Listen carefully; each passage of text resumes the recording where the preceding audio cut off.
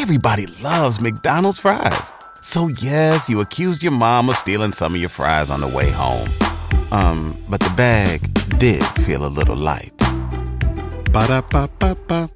Hey, sweetie, what do you think of our new car from Carvana? Think it can handle our busy family? Well, we have 7 days to see. First, we can take the scenic route to the beach and stargaze through the moonroof. We'll see if your drums fit in the trunk. Then we can pick up Mommy's friends and check out that legroom. And we should really visit Grandma. She's getting up there. That's like a whole lifetime in 7 days. And like one busy family. With our 7-day money-back guarantee, you can confidently shop for cars 100% online. Visit Carvana.com for all terms and conditions. We'll drive you happy at Carvana. I'm holding court, you're standing trial. Why ain't I see you around back when I was down? I'm holding court, you're standing trial. Why ain't I see you around back when I was down? They ain't believe in me in the beginning, but wanna hang around now they see me winning. I'm holding court, you're standing trial. Why ain't I see you around back when I was down?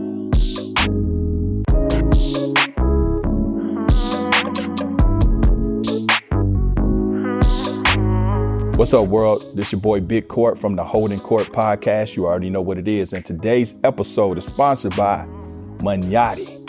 Yeah, so this is my big brother Master P's shoe. This is high fashion, high class. This is really a great product, a real sturdy shoe. Actually, I own probably a dozen of these. My favorites are the leopards, you know what I mean? A little style. So they got something for everybody. You want sports, basketball, leisure, casual, whatever it is. Manatti.com, Italian made shoes, but black owned. So go to Manatti.com. You already know what it is. There's no limit to your success.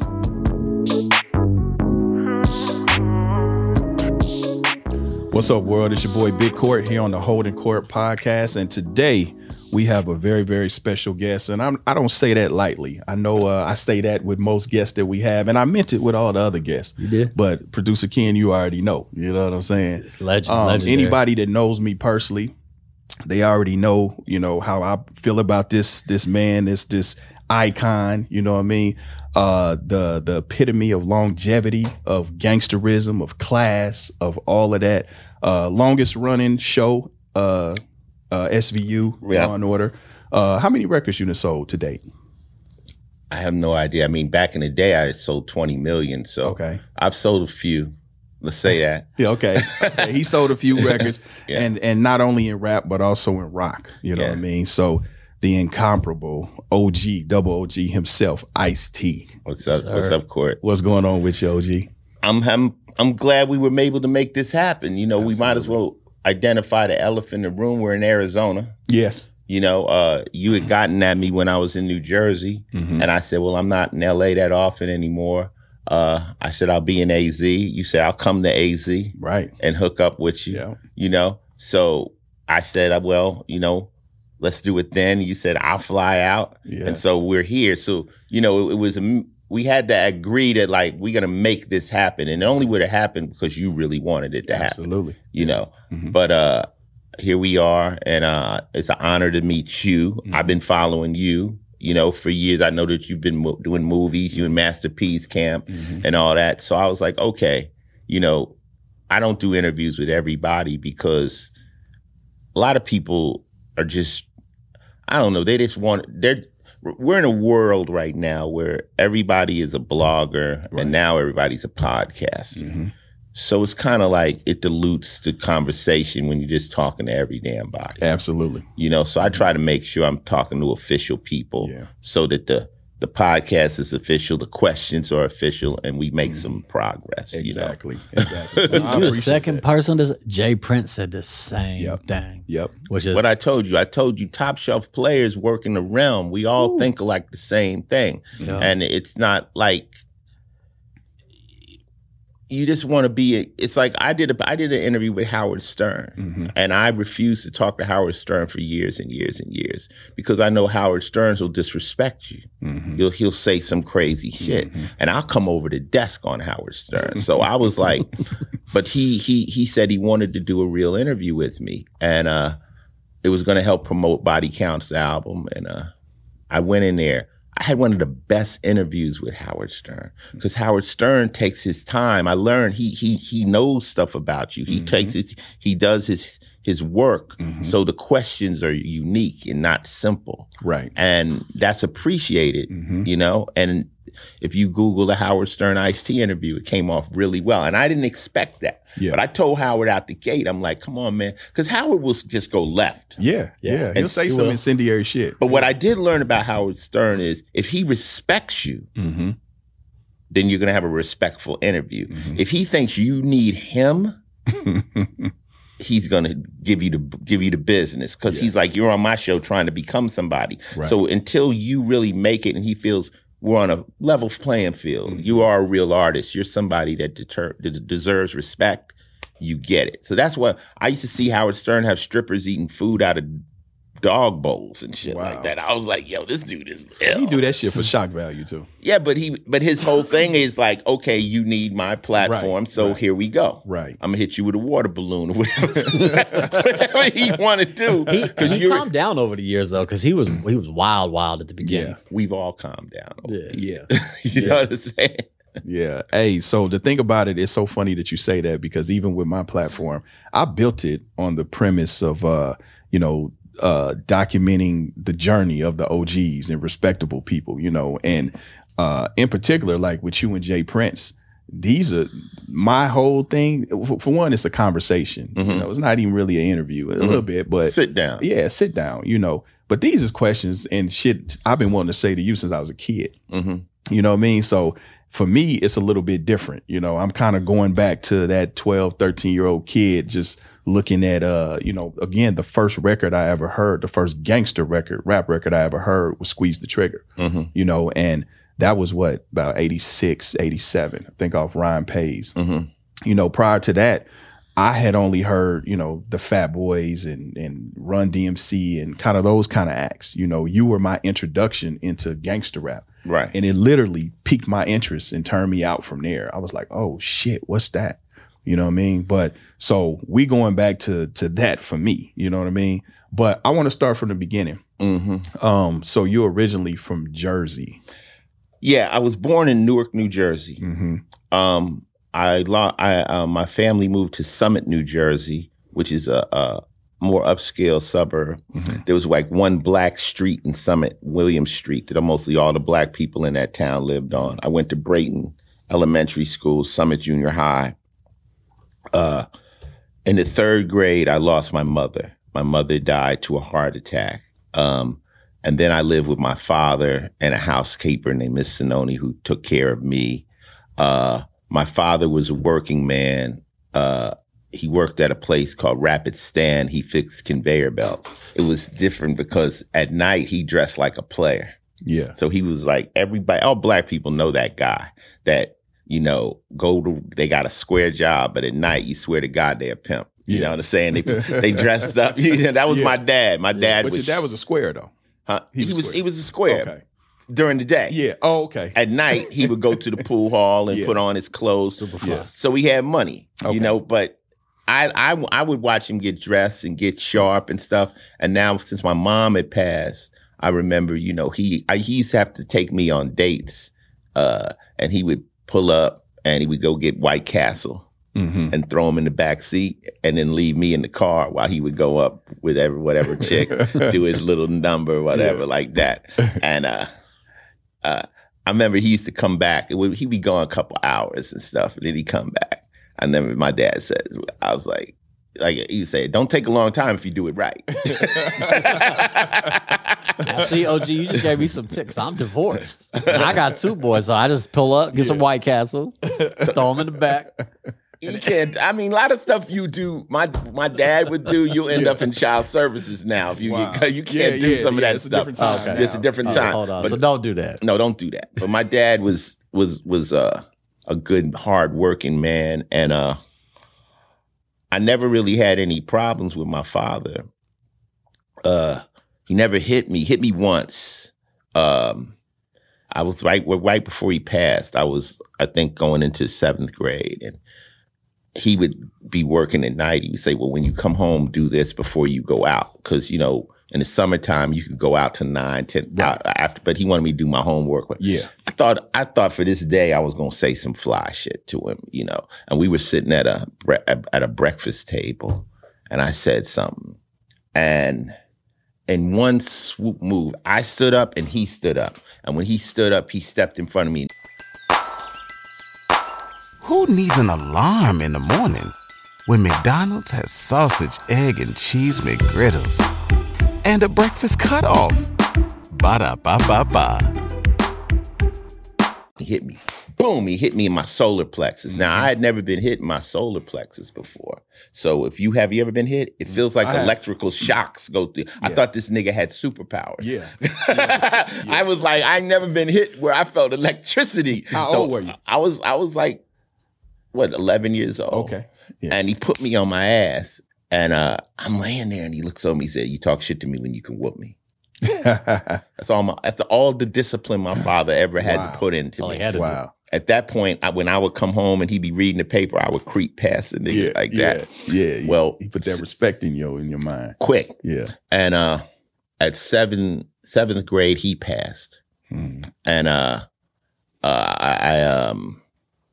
I was in high school, like junior high, and I went in that principal's office, and all the adults had that face. I'm like, okay. Then my mind was like, what's going to happen? When my mother died, I didn't cry. I was in a warp. I was like, what's going to happen to me? And then when my father passed, and see, back in them days, when a parent would pass, you as a kid, you just all of a sudden move over to an aunt, and you don't see the funerals and all that kind of stuff. They just kind of isolate you. Right. You know? So my father, same way. So I ended up getting shipped to Los Angeles to live with my father's sister. How did your father pass? Heart attack. Wow. Okay. Heart attack. So it's been written, car accident, gunplay. Both of them died of natural causes. Too Were young. they young? My mother was 45. My father was 55. Wow. Yeah. Yeah.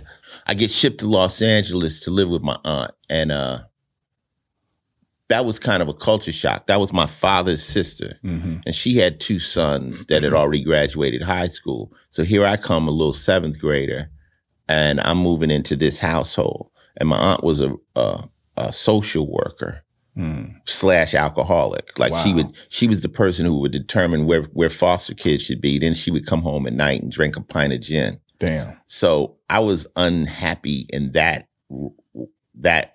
scenario. I went to junior high at Palms Junior High, which was bus from View Park. And then I decided I wanted to go to Crenshaw High School when I hit high school.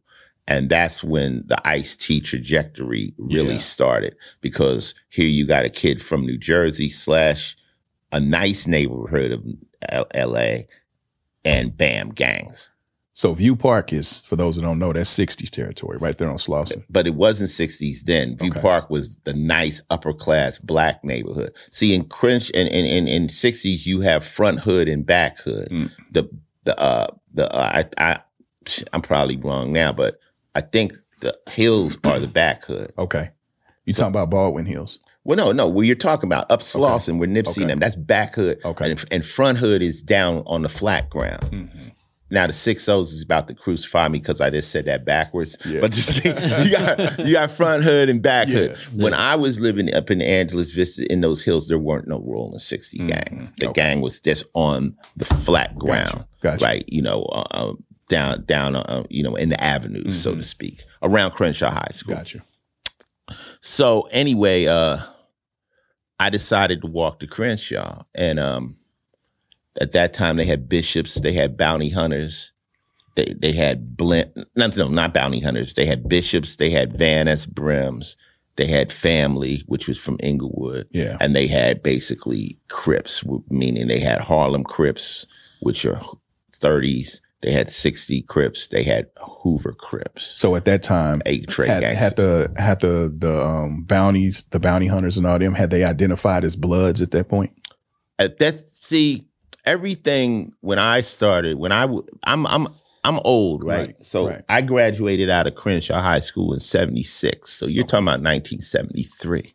This is the era of Tookie. Right. This is the era of Jamel. This is the era of you know, Batman and the old big super G's. Yeah. This is before people were shooting guns as much. Everyone looked like you. Yeah.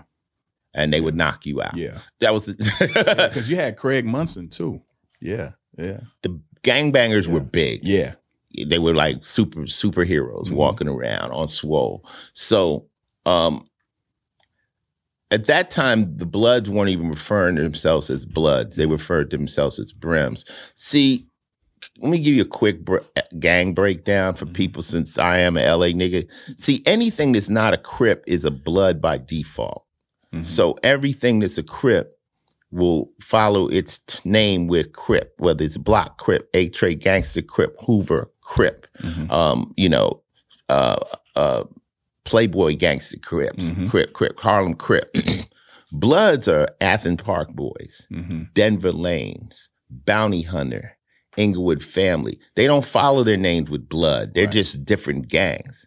Now, anything that's not a Crip is a Blood by default, right? It gets complicated, but it is what it is. Now, all those blood gangs aren't friends. They don't all connect. And when the 80s hit and the crack came, the Crip gang splintered to where they're not friends. Right. Now you've got Hoovers who aren't Crips or Blood. They're just Hoover. So it gets complicated as hell. So is it true? I'm sorry, OG. Is it true that the Bloods kind of formed just as a response? Because I know the Crips started and to the bullying. They were like, look. As a response to a super gang. Right. So basically, we doing our own thing. You know what I'm saying? Okay. Yeah, it was just a super gang. You got the Crips, which were just so powerful. There had to be something to go against it. Right. So they just started to form blood sets to the point where they're just as powerful. But, me, here I go. I'm coming into Crenshaw High School. Yeah. I can't join a gang because I'm not really from none of these particular neighborhoods. And then early I realized, well, if you join one of these gangs, you just turned the rest of the city as an enemy. Right. Now, if you live in one of those hoods, if you live in ETG hood, well, you've got the ETGs to surround you. But I'm living in another neighborhood. So if I come to Crenshaw and gangbang, who am I really with? Yeah. So what happened was there was 3 brothers from my neighborhood that would go to Crenshaw. One named Gary Burnett, my buddy Franzel, and myself. We convinced them niggas at Crenshaw that we had a gang. We convinced them that we were the EPA, the Eliminators Pimping Association, right? So we had them believing there was more of us. Yeah. And that kept niggas off our bumper to an extent. Yeah. But, I early became cool with Harlem. Early became cool with A-Tray. And I was able to be cool with A-Trays while they fighting 60s. Right. So I learned, people say, well, Ice, you wasn't in no gang. I say, look, being in a gang doesn't make you gangsters. It's like that's just a form of it, And I had to learn how to coexist amongst all that shit. So then, as I got older, we stopped even dressing like that. We started wearing feelers, perm our hair. We players now. Now I'm going into Bloodstone villain hoods, chasing hoes. You know what I'm saying? I'm in the Pueblos in deep blood territory. Yeah. But see, the gangbangers recognize the players. They like, okay, you ain't a banger, you a player. And they bangers are looking for the enemy. Exactly. So you give them, hey, they say, hey, they bang on you. No, man, hey, man, I'm not banging, man. Yeah. I'm over here trying to get some money. All right, they'll just bang on. Yeah, nigga, this is Bloodstone villain blood. Yeah. Okay. And you just keep it moving. Yeah. I done been banged on a few times at the Slauson. You got the same problem. Yeah. Because you get the Crip card put on you all the time. But they looking for him to bang back. If he don't, then it's nothing to it. They, yo, nigga, this whoop, whoop, and it's okay, cool. Yeah. And you guys got to learn. Yeah, you got to learn how to navigate that. I mean, even out here, I went to Slauson. Well, where I'm from in Kansas, I'm from Kansas City, Missouri. Right. Growing up, I'm from a neighborhood called Faux Block, 2 C's. And also, I used to run with a crew called Southside Posse, Crip Set. So by affiliation, right? Because we laugh about this. Yeah, Crippin' ass court. And I used to be like, where the fuck they get that from? Because I've never banged on anybody. Right. I know you like to argue that point, but I haven't. You know what I'm saying? So a lot of times you get sucked into it just by affiliation. Yeah. But it seemed like you were a lot more, you had a little more finesse. Not really. I could get, just what school I went to, you a Crip. Yeah. Yeah. You know what I'm saying? So you could get caught out of bounds and get banged on. You know what I'm saying? A lot of my friends, I just knew all the right people. Yeah. Let's put it like this. I knew the right people. I knew the big cats from Harlem. I know the big cats. I know everybody. And then when we started becoming, and I like you say, I navigated high school. I was actually dancing in high school. We were in a group like the Lockers. Okay. So I was dancing. I'm making rhymes for the gangs. And I was doing whatever it took. Yeah. If you went on a road trip and you didn't stop for a Big Mac or drop a crispy fry between the car seats or use your McDonald's bag as a placemat, then that wasn't a road trip. It was just a really long drive. Ba-da-ba-ba-ba. At participating McDonald's. Have any run-ins with Tookie? You ever come across him? Yeah. Did you? What was that like? Because everybody got, their horror story or they time they got punked out by Tookie. So I got a story with Tookie. I would see Tookie almost every weekend when we would go out because Tookie and them they would just walk up on the stage and start posing and have niggas rubbing oil on them and shit.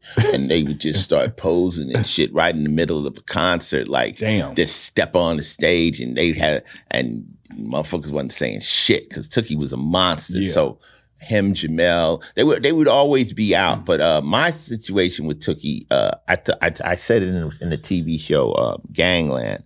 I had a girlfriend and I was living on 24th Street, and my daughter's mother, and we had a little apartment at the time, and I was in there buffing. I'm on swole, so I'm thinking I'm on swole. I'm in there. So then she goes out on the front porch, so she comes back in. There's some niggas out here, they disrespectful, this, that, and the third, like that. Now, Court will tell you, once you finish your set, you feel like God. You got that pump. You got that pump. You like, what? Right. Who? So I fall out. I ran outside. It was Tookie.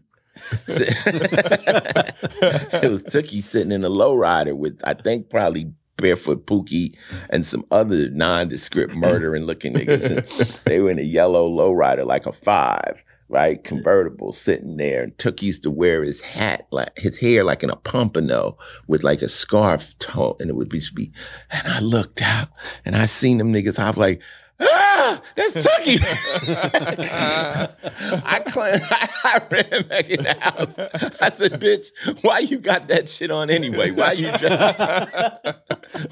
put on some clothes? You trying to get me killed? So yeah. You respected Tookie's gangster. You knew what's getting down. Oh no, listen. If you wasn't finna shoot Tookie, yeah, you was gonna respect Tookie. Yeah. Unless you was somebody like, I'm just gonna creep out of nowhere and shit. I remember I had this girlfriend, well, not a girlfriend, but a friend of mine, and she was a Criplet. And she was like, and she actually lived in the hills too. So she was like, I was going to Crenshaw at the time. She was like, I'm going to a Crip meeting in Centinela Park.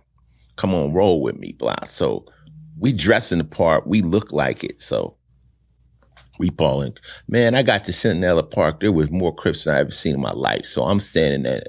So I'm like, okay, cool. So there was a bathroom right off to the side. And so I tell her, I say, we with a few other people, but I'm like, I'm going to go in this bathroom. Now, I got the whole gangbanger garb on, suspenders, the whole shit. Not in no gang, but I look like it. So I walk into this bathroom. Who's in the bathroom? Tookie and them niggas doing push-ups, right? Tookie and them niggas, Tookie and some. So now I'm they in there buffing, getting ready for this big ceremony they about to do. He got some combat boots on, these bib coveralls on, tank top. This was like normal Tookie look, uniform, brownie gloves and shit, bandana, and them niggas was buffing, getting in sets because they wanted to be super swole when they hit the stage. I'm in there trying to pay, man. So I'm like, there's a few niggas sitting back. I'm like, oh my God, why am I in this bathroom? So I don't know if I pulled my dick out. I don't even know if I pissed any. I was just like, I just went through the motions. Because all it takes for them to go, yo, cuz, yo, who you with? Yeah. You know, who you with? Yo, I'm with Butchie. Butchie ain't nobody, cuz. Like, you better name a top nigga. They just gonna sock you in your phone. Yeah. So I'm like, so I just banked my little ass out. I think I was probably like in the 10th grade. I banked my little ass out. I got out there. I remember Cutes, OG Cutes was up there. Rusty was up there. Of course, took Jamel, I think Iron Man from Imperial Court Crips. Big niggas.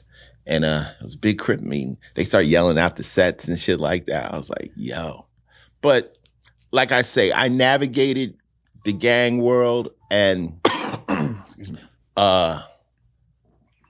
it's not to be played with. Right. It's not to be played with. These kids are dead serious about their shit, you know. What made you gravitate toward the player life? You know, more being about the bitches and getting money and you just said it. The women, the bitches. Okay, the women. The women. Okay, because the gangbanger girls were a little rough around the edges, so to speak. You know, I had a little girlfriend named Emma Marcia. She was a little criplet, but they was a little rough. You know what I'm saying? So I started hanging out with my other partners who were like players. They were crap shooters and, wearing tailors to school and stuff. I don't know. People don't know what tailors are, but we used to actually go to a tailor shop and get tailor-made clothes made, fly shoes. Damn, you was doing this in high school? Yeah. Okay.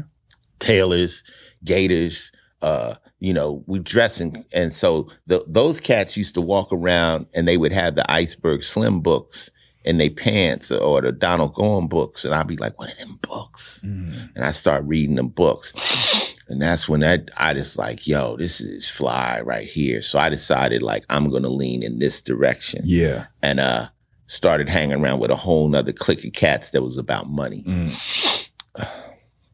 Is that where you came into because I know you went through a phase of your criminality and shit. We all go through that. Was that when y'all start getting into the jury shit and all of that? The jury happened after I came from the military. Like, what made you go to the military? I had a daughter. Okay.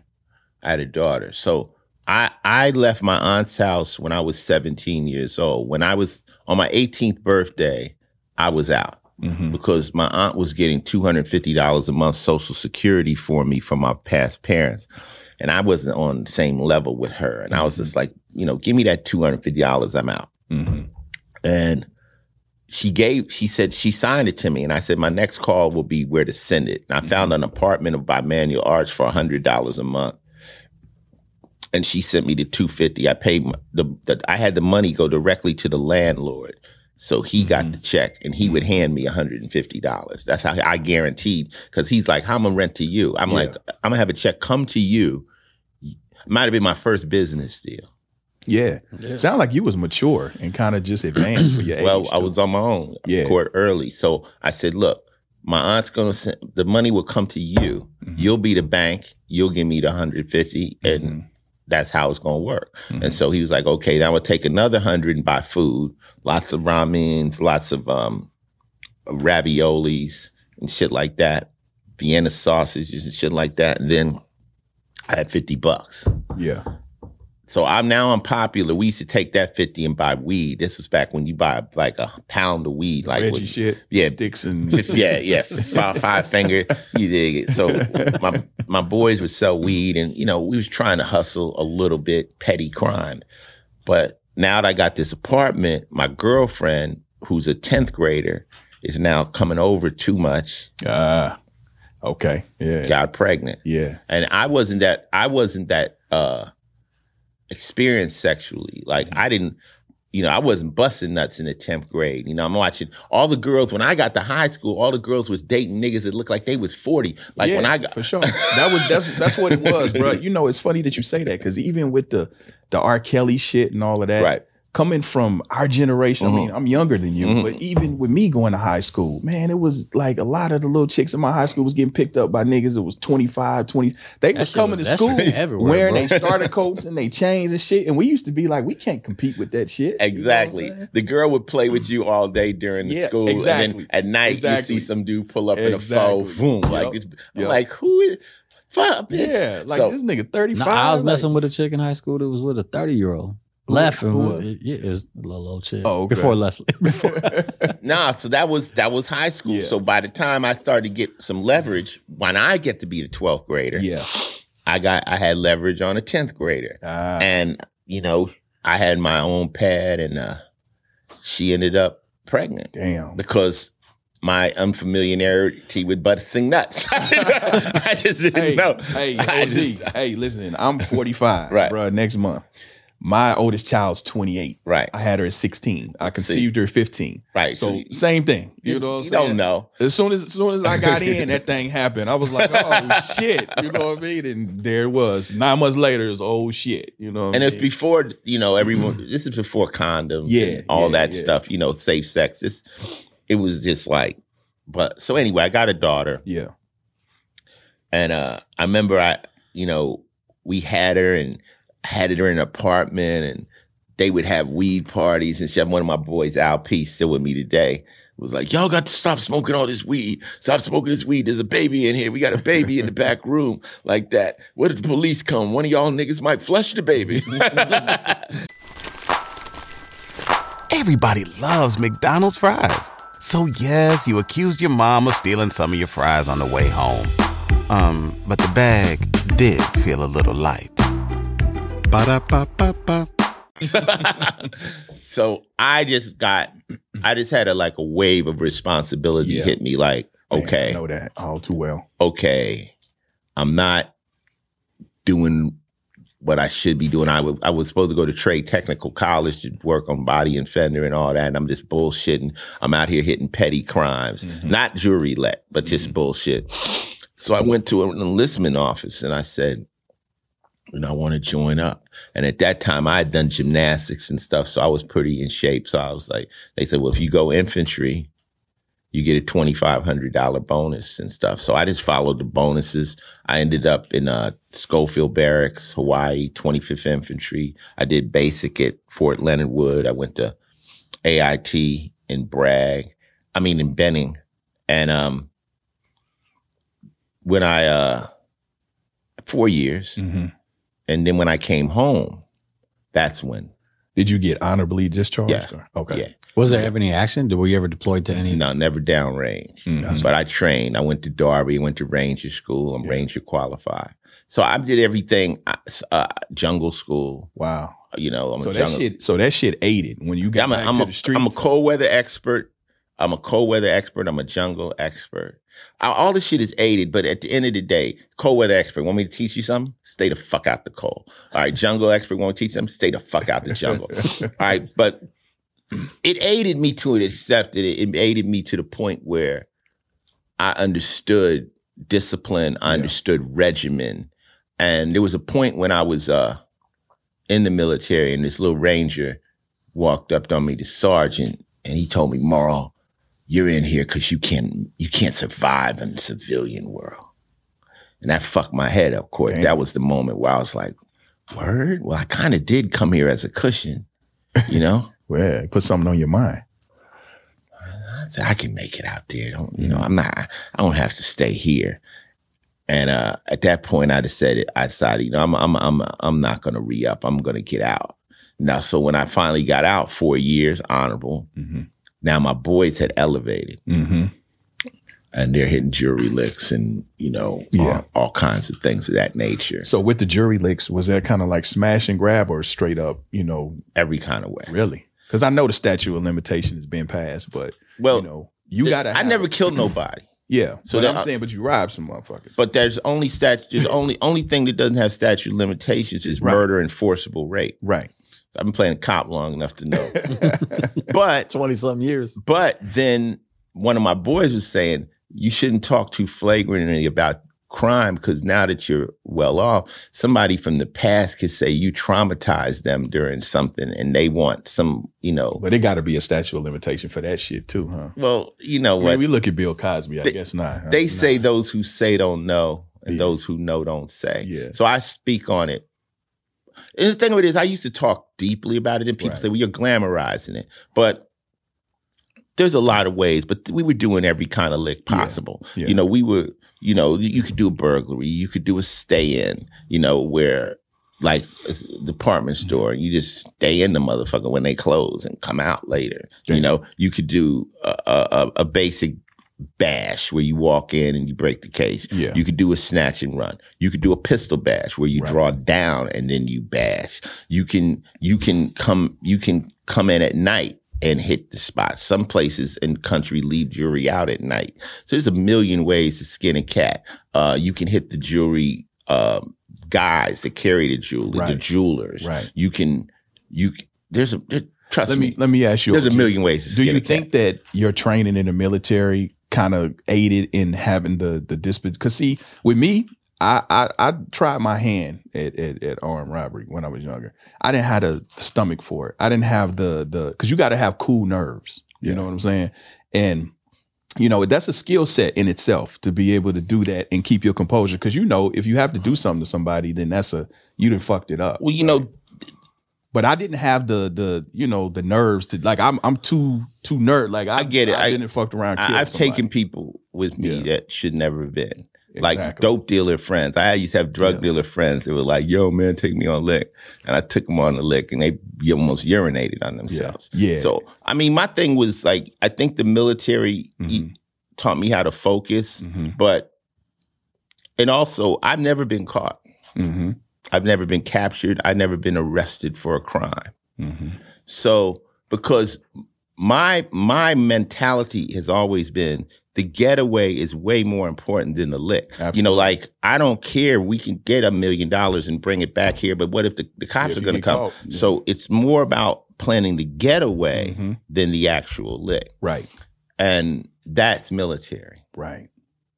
What if we're going to go attack this place? We got to get home. We're not, this is not a suicide mission. Right. The object is to bring it back. So I almost would create licks backwards. Like these are all the different ways. I mean, some of the stuff we did was pretty amazing. I'm actually writing a book right now with one of my partners called Spike, my book is called Split Decision. And it's about one of my crimies who was with me daily up until the time I made the decision, I'm no longer breaking the law. I'm out. And I told everybody I'm going to become a rapper and do this because it's a choice. Yeah. And he decided to do one last lick. And he caught 26 years in prison. Wow.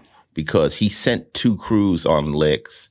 And during the execution of one, someone got murdered. So they gave him the conspiracy because he was the mastermind. Exactly. Yeah. And they were trying to give him the death penalty. So our book shows 2 people in the same trajectory, and in one split decision sends 2 people into like 26 years. That's the curve of my entire career. Now he's home. So it's a cautionary tale. This thing about crime, no court, this is the thing about crime that anyone who's delving in it, there's a point where it becomes very dark. And if you're not, there's going to be a split in the road. And if you really aren't, if you're willing to take that dark road, there's no turning back.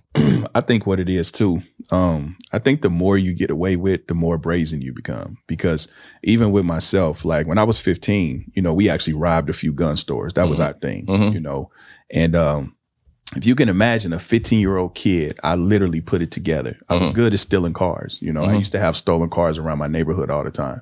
I used to actually get into it with niggas for stealing my stolen cars. You know? Right. And so I actually, you know, I was watching, I think it was Lethal Weapon, the first one. Right. And where Gary Busey goes through the front of the store in the movie. So I said, you know what? If I sent one of these cars through the front of a gun store, I can run in behind it and grab them. And I did that shit, pulled it off. Yeah, that's did it several times. That's one of the 15. ways to do things. Yeah. I was 15. Now, inevitably, my ass got caught. You know what I'm saying?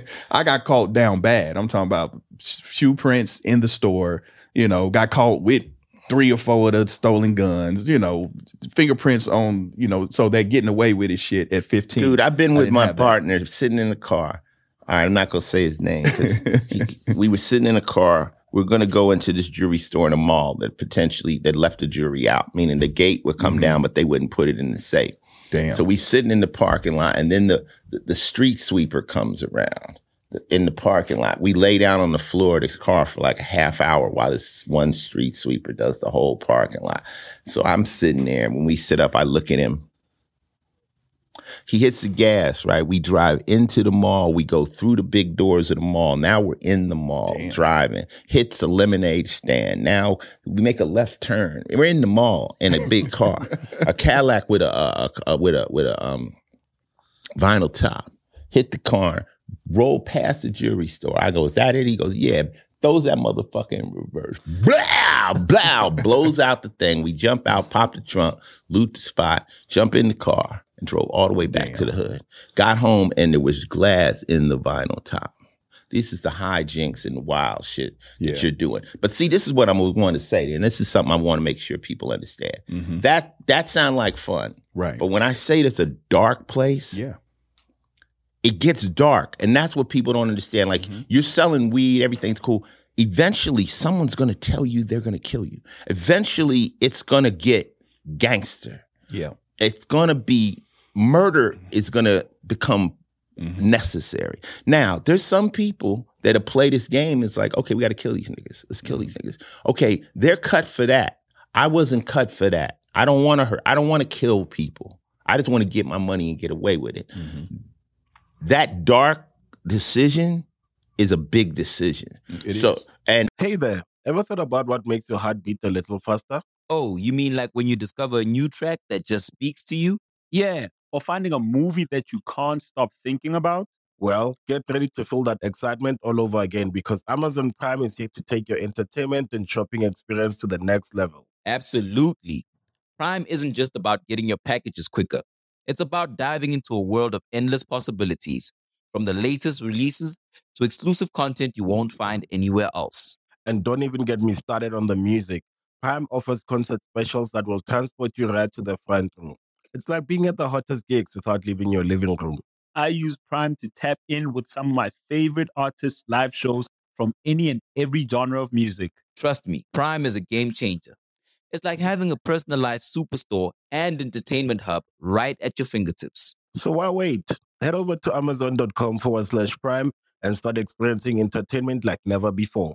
And some people are comfortable on that. And hey, you way more gangster than me.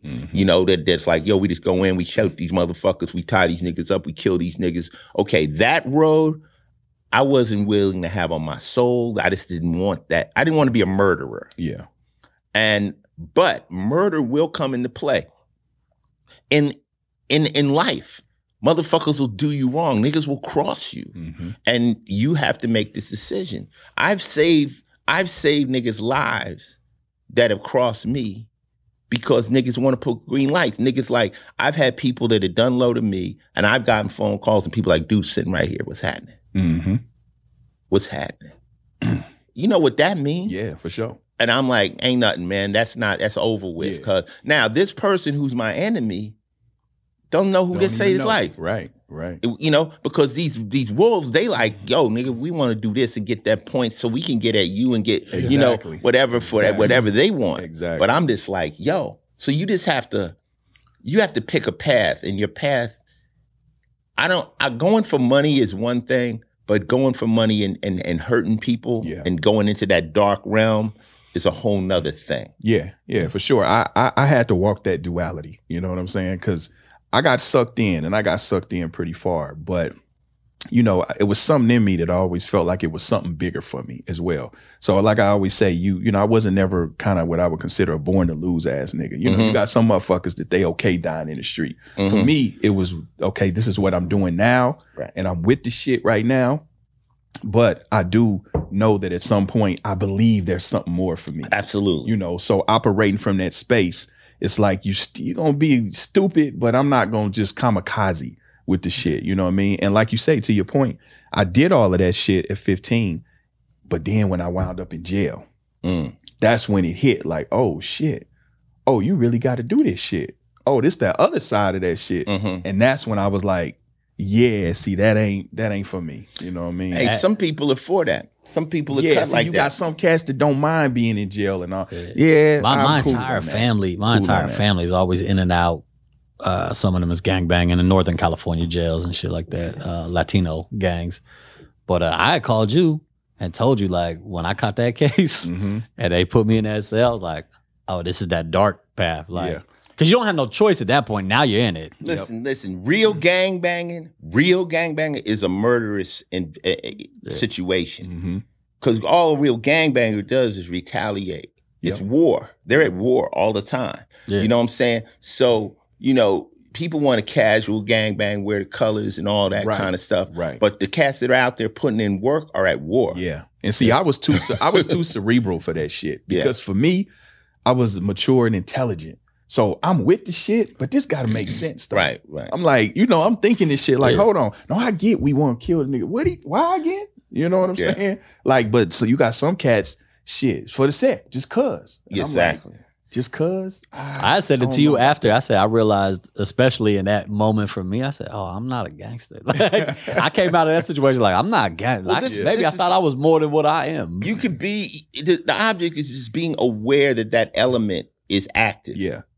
That element is active. That's what people mistake. They like, okay, I'm not like that, so it's not active. No, that element is active. Like I always tell people, I say, you know, when you're out in the street at night and it's after 1 or 2 o'clock and you're walking around, you're in danger. Yeah. Especially if you're in a poverty-ridden area and stuff, because there's cars that are out hunting. Yep. You know? We used to do it. We used to set our clock so we wouldn't oversleep. We set our clock for midnight to get up and go, and they're hunting. And they're rolling around, doing whatever. And people like, well, how do you know that? And I said, because I've been in them cars. I've been one of them, I've been in those cars. So to theory, you know, when I'm telling my wife, hey, do this, all these things, like a gangster, this person that's been through my life is the most paranoid person ever. Like, absolutely, I'm just like, watch this, absolutely. Be careful of this, be careful of that, because you were the predator at one time. So you're like, I understand it. Now, here I am now later. Here we go. You know, 30 years later. And all that stuff is not relative to me because number one, I'm not living in the same neighborhood. I'm not 15. I'm not held to gang rules or anything like that. But you still understand it. Absolutely. And, you know, my music, I always try to educate people about that world. Like if you're from it, my music will reaffirm what you understand. And if you're not, I'm trying to take you on a journey. Absolutely. And safely. And the thing about it, like if we get to like Power, you know, Squeeze the Trigger was, again, like I said, my first gangster rap record. NWA, it was a different, NWA to me was more apolitical. Yeah, but when I heard it, it didn't affect me like an Ice-T record. Like NWA was like a movie. It was just watching some cool shit that you know you can't do, right? But when I heard High Rollers, I ain't gonna lie, OG. When I seen the video, that's the shit that turned me out. Cause I remember saying, ooh, I want a house like that. I want a gun like that. I want some bitches like that. You know what I mean? And from that stage, that kind of helped set the path.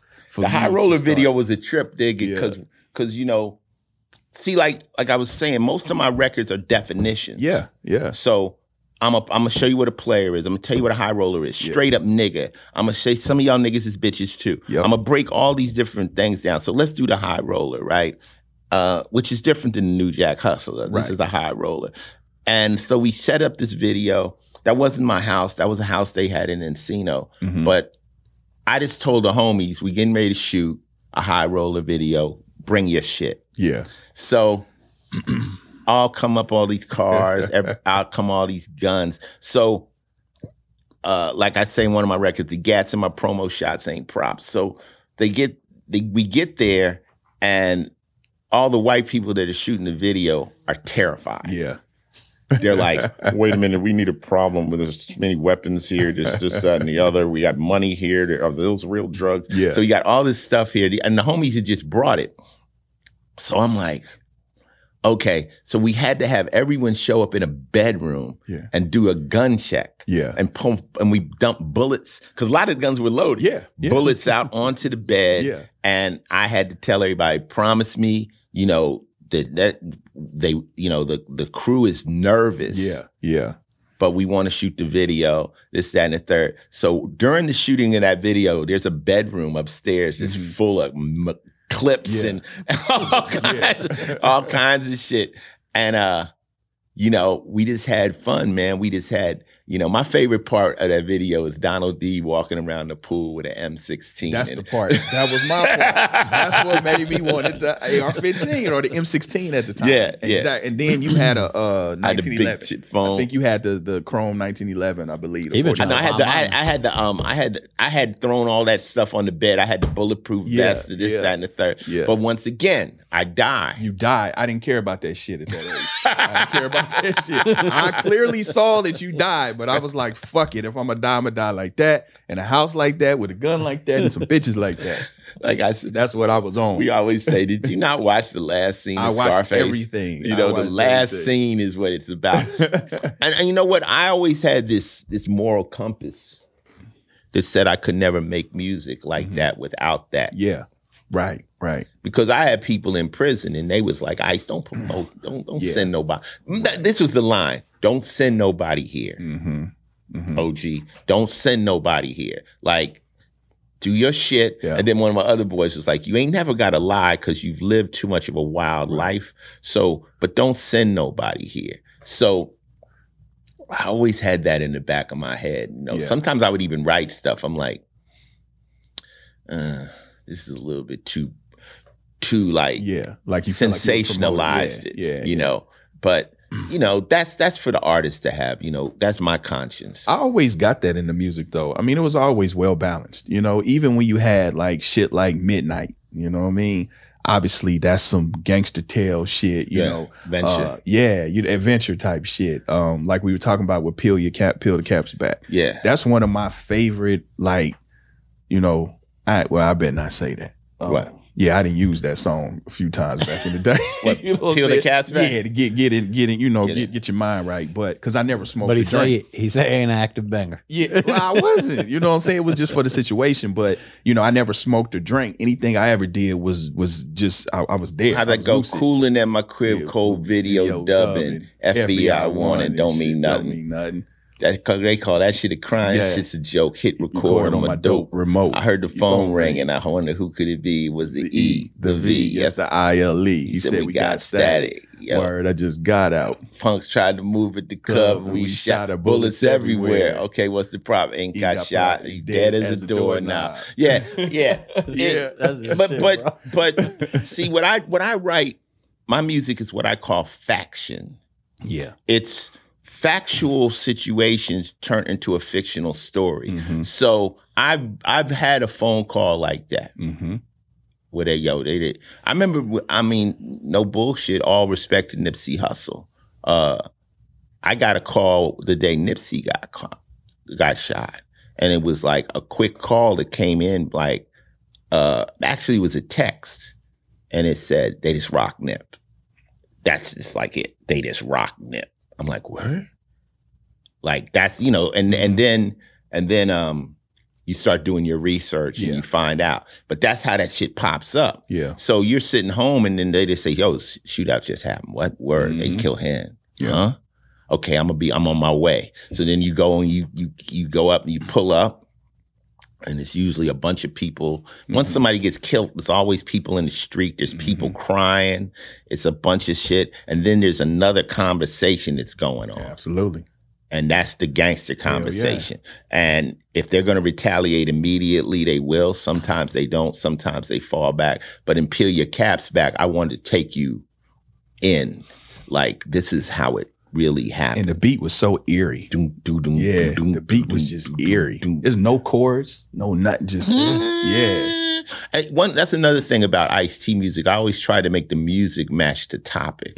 So if it was something stupid like Let's Get Butt Naked and Fuck, it would be a crazy dumb beat with Marquise. But if it's something like Peel Your Cash Back or what's the other one? Even Drama. Yeah, Drama. Drama. But Drama is, now see, Drama, gives you the game. Yeah. You know, if they don't know who you are, they don't know what you done. Making this shit hard on yourself, son. I know this shit by heart. Too clever. Have you ever been arrested before? Never. No, never. Now you have to go to jail to understand that if they don't know who you are and they don't know your name, you probably DA reject. Exactly. You know, so all this stuff I'm game, but then all of a sudden my boy started illness, talking and telling son of a bitch he was a snitch drama. I was about to get out. Yeah. And that song, I mean, I even knew about not snitching and all of that because my mother always said don't be a tattletale. But when you said if they don't know who you are, they don't know what you've done. When I got caught, I did that. I had no reference point of that but from that song.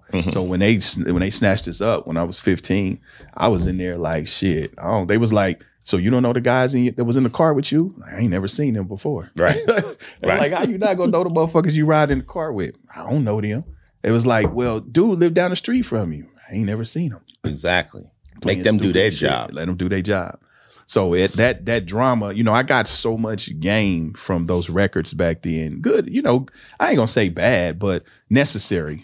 It was necessary. See, Court, me being inspired by Iceberg Slim, Ice-T music is more literature than music. It's my attempt to do what Iceberg did through records. Right. You know, I wrote a new song called Dumb Niggas, which is about people talking on social media. Right. And it's game, but the thing of it is, it's like, it'll fall on deaf ears if you are square. Yeah, exactly. You don't know what I'm talking about. I'm not talking about buying Gucci and nothing like that. I'm telling you real criminal shit. And if you pay attention and you know what I'm talking about, you know, it'll go over most people's heads. Yeah. Debbie, I did a record called Forced to Do Dirt. And I only hang with real niggas who wear gold and jewels, diamond rings, strapped with tools. I take no shorts because I've been in it for the long one, the strong one. Gotta tell the truth, you'll have my niggas is on the run. Street giants, defiant to the laws that the white man made, nigga. That's why we played, nigga. AKA the street hustlers from the west side. Too damn fly, too much finesse for the who ride. I'd rather take a mark off smooth because the skill of a hustler is to stick and move and make you say, damn, what's his name? Got to give a nigga props because the kid got game. Mad game, fool. I base my hustle not on strength, but thanks. You say the liquor store, I say Brinks. Because my mind's on a massive roll of the dice. The magnitude of my game's insane, precise. So it's all about game and people like, you know, you say the liquor store, I say Brinks. Nigga, you know. We're going to do it. Let's do it. Listen to Forced to Do Dirt. But it's all biographical and it's me, you know. Yeah. When I say, because how many fake gangster rappers will I hear tonight? I don't mind. I say I'm going to get mine, so I'm going to let them get theirs. But I know in my heart what's true. And if you listen very closely, maybe you will too. My mind's blown off Armani boots, pave medallion. No, my mind's blown off Armani suits, pave medallions, eelskin boots. It's some pimp shit. Yeah. It's some pimp shit. I got a silk robe and it's from Siam. This jam's for the hoods and thugs, pimps and hoes, slangers of drugs, bangers and thieves, cons and crooks, bookies and sharks, motherfuck the marks. You got like, you got to understand, like, I come from like a group of cats that thought they was flyer than everybody. Yeah, right. So people say, well, Ice, you listening to what the hood says. The hood says this about you. I'm like, nigga, I used to prey on the hood. Right. I'm from a clique of niggas that was, you know, fuck the marks. Like, nigga, we super fly niggas. So you take that guy and you make him a rapper, and it's going to be a very interesting ride. Let me ask you, OG. I always, you know, I actually did some research. I mean, I felt like I knew everything because I followed you for my whole, you know, most of my life. But, you know, I said, damn, Ice never been in no bullshit. You know what I'm saying? But I seen a situation where somebody robbed your office. Yeah, my buddy. I never knew about that because this wasn't the social media, you know. You know what I'm saying? Yeah. What happened with that? Now, I've never really had any severe drama. Like I said, there was times when we was in the streets and we was actives and there was enemies and might have been caring, but I've never really been in no serious shit like that. I've always, because see, Court, I always wanted to be a legit player. I'm not a doulo nigga. I'm not robbing people. I'm not doing that. If anyone that got hit, they had insurance, and they claim we took more than we did. Right. And they, right. Everybody made out. Yeah, they made out. It was 3 white guys. Yeah. That's what they said. So I was always smart enough about that, and I was like Floyd Mayweather. I haven't been caught. I'm not trying to get caught. Even though one time they busted one of my partners, they say, "No, we got enough film on Ice-T to make a movie. Tell him to keep that keep his nose clean." But no, absolutely. You got that great same story. Exactly. Same story. Exactly. Was it with Red Dot? Yep. It was with Red Dot, yeah. My nephew, he just got killed a few months ago, actually. He was, he did his thing. He was actually an artist of mine, rest in peace, Red Dot. But he had a similar situation where he called me. He was pissed off. Dude got him. They were supposed to go in on something. Dude did the, go in the front door, out the back shit. It was on some weed shit or whatever. This was a few years back. And I remember, and my nephew got down, so I remember saying, I was like, well, how much did he get you for? And he told me. I was like, that ain't really, you know what I'm saying? Like, I know what you got. That ain't nothing. I understand principle, though. You know? I said, he didn't put a gun in your face. He did some more goofy shit. You know what I'm saying? We went in front and literally went out the back door. Right. I said, let him make it.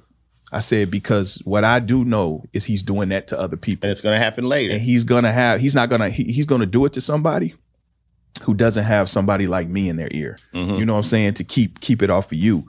And that's it. I think probably within 3 months, dude and his brother got hit. Well, my son got robbed, and I told him the same thing. I said, sometimes when you give that pass out, that person that got away, it just inflates their ego. That's it. You get more brazen. And they connect. Yep. And see, I'm from the school where, like, real beef, like now everybody's on the internet, but that's not where that belongs. Like, absolutely. If we're on the internet, we can have fun, but once it gets real, that's over. And you just got to learn how to get. You just got to evaluate things. Like, what is my thing? Is like, see, the street code's fucked up.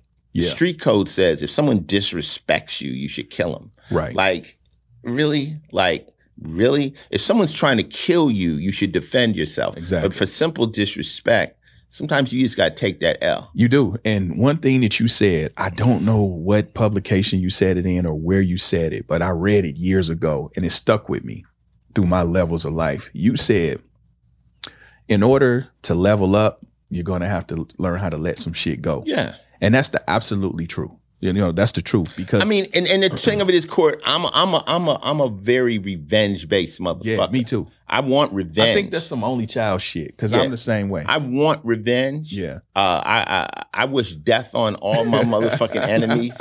But now, am I going to go out and pursue that? Am I going to spend my life pursuing that? Yeah. No. But then as you get older, I'm sure like I know, as you get older, when you do that and you carry that type of energy, it's almost like you. No, I don't carry it. I kind of carry it in my little pocket. Like, yeah, but you almost. Oh, that nigga. Oh, that happened. All right. We're gonna throw the party. Okay, cool. Well, yeah, once it happened, you know what I'm saying. I'm a spiteful motherfucker too. Yeah, once it, because for me, it's not just good enough for me to win. Yeah, I need to win and my enemies lose. Right. Like, I need them to fall and fall hard. You know what I mean? So that's just how I am. But I try not to carry it around because, that's like cutting off your nose. You a spiteful motherfucker, man. We got a lot of we have a lot of conversations. Well, like you got to remember, like for me, at one point in LA, I had the Syndicate. Yep. All right. Now the Syndicate was a gang of rap groups, a gang of gang members. Yeah. And they were all looking to me to kind of make the right decision. By creating the Syndicate, we never had beef in LA. There was the only LA beef that ever happened was NWA, which was a family feud. Internal, yeah. But Cypress hit all of us. Everyone was able to keep it because I based the Syndicate after Lucky Luciano's commission, which said these are a group of bosses. Like, I'm not the boss of any of the groups. but we agree to sit down before we fight. So when you create a syndicate like that and you create an organized situation, I'm not the boss, but I'm just saying before you guys go off on each other, because when you have all these groups, you got all these little splinter cells, all these little niggas that want to fight each other. Exactly. Yo, DJ Quick and them just did. Okay, cool. Let me call the bosses over there and let's squash this. We don't need to be trying to kill each other. Exactly, because that messes up the money. Right. So I always, the Art of War said that a general must not only be courageous, he must be wise. The soldier need only be courageous. So I always took the part of a general, like, I got to think this out. I had to think all the different moves this could happen. You've got all these hotheads, like, let's go get them, let's go do this. And you got to be like, and then that could be looked at you being soft. Right. Like, okay, you're soft. But my guys know that I'm not soft. Exactly. So that it's like, okay, Ice is making some smart moves and he's moving us forward. Yeah. And that's the key. Because most niggas are myopic. They checker players. They only one jump. They can't see the forest for the trees. It's one jump. I'm mad. Let's do this. You know what I'm saying? So your boy, somebody crosses you, your boy sees the person out there and wants to kill him. That dude now has a murder. He got that over your head forever, right? Yeah. He has that over your head. When's he gonna play that card? Next time he gets busted for drugs? How loyal is that?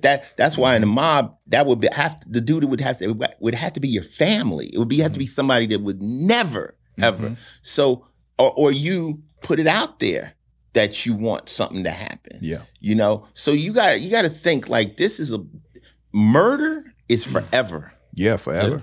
Forever. It's forever. It never goes away. Yep. It's a story that has to go. You got to take it to the grave. Like I know, it's a lot of shit I know about, but you got to take it to the grave. It's one of them things you carry it. And that's the thing about it. Rather you know, were involved or participated, but just knowing that, oh shit, I know what happened. Well, I passed that. I mean, I still am connected to different elements and different friends and stuff like that. But, here I am now, longest running cop in television history. How the fuck did that happen? Right. You know what I'm saying? 23 years, huh? And SVU. I pulled it, yes, sir. And I pulled it off so good. Yeah. That people think I'm square. Like they like, oh, Ice-T, Ice-T's corny, Ice-T's this, Ice-T. And then their parents like, do you know the fuck that dude is? Exactly. Like you said a great thing though. 23 years. That means there's the new age person was born while you were taking that gig. But to me, OG, I always thought that was the plan. It is the plan. Coming from where we come from, you try to square it up. But you want to look like it's square. You want but it was always New Jack City colors. Like it was always the play. He's an artist. You were buying houses at a young age. Yep. You could be the biggest drug dealer in the world, right? You know what you spend the rest of your life doing? Trying to act square. You have to clean the money. Exactly. You have to put on the image that is legit. You just can't be a dope dealer and move into Scottsdale and say, I'm a dope dealer. Exactly. You have to put on this image. So learning how to square up. I mean, I used to watch the old gangster movies where the guy would show up in the 30s and the first thing the guy would say, put on a suit. You look like a mug. Yeah. We can't carry yourselves like that. So when you're young, it's cool. But as you elevate like Master P and you become businessmen and all that kind of stuff, you refine. Exactly. You refine. You should. You should. Well, you don't, it's like funny people will say, well, what the difference in Ice-T is now? And I said, well, the old Ice-T is, I'll kill everybody. Yeah. That was I knew Ice-T, I'll kill you, right? It's not this. So, it's actuality. Right. There's no extra boisterous to it. It's like, motherfucker, this what this is. Right. And when you dealt with Jay Prince, or when you deal with people that are influential and know it's like nothing. Master P. It's like there's nothing there. It's nothing there because it's there. Right. Exactly. So I mean, you had your share of beefs. What precipitated? I always wanted to know this. What precipitated the LL shit? Nothing. Just rap shit. Rap shit. LL was not beef. See, rap. I want to. Who struck first? Because I think you struck first. I struck first. Okay. With I'm Not Your Pusher. Yeah, well, see, this Right. is what happened. I was just listening. Yeah, for- you know this what I'm what saying? 'Cause happened. I was watching Ice-T, so look, you know it's some bullshit. So this is what had happened. When the nigga start out with, well, this is what had happened. It was You know it's bullshit. some- It was some shit. like I say, it's rap beef. Let's Okay. put it like that. Okay. It's not beef.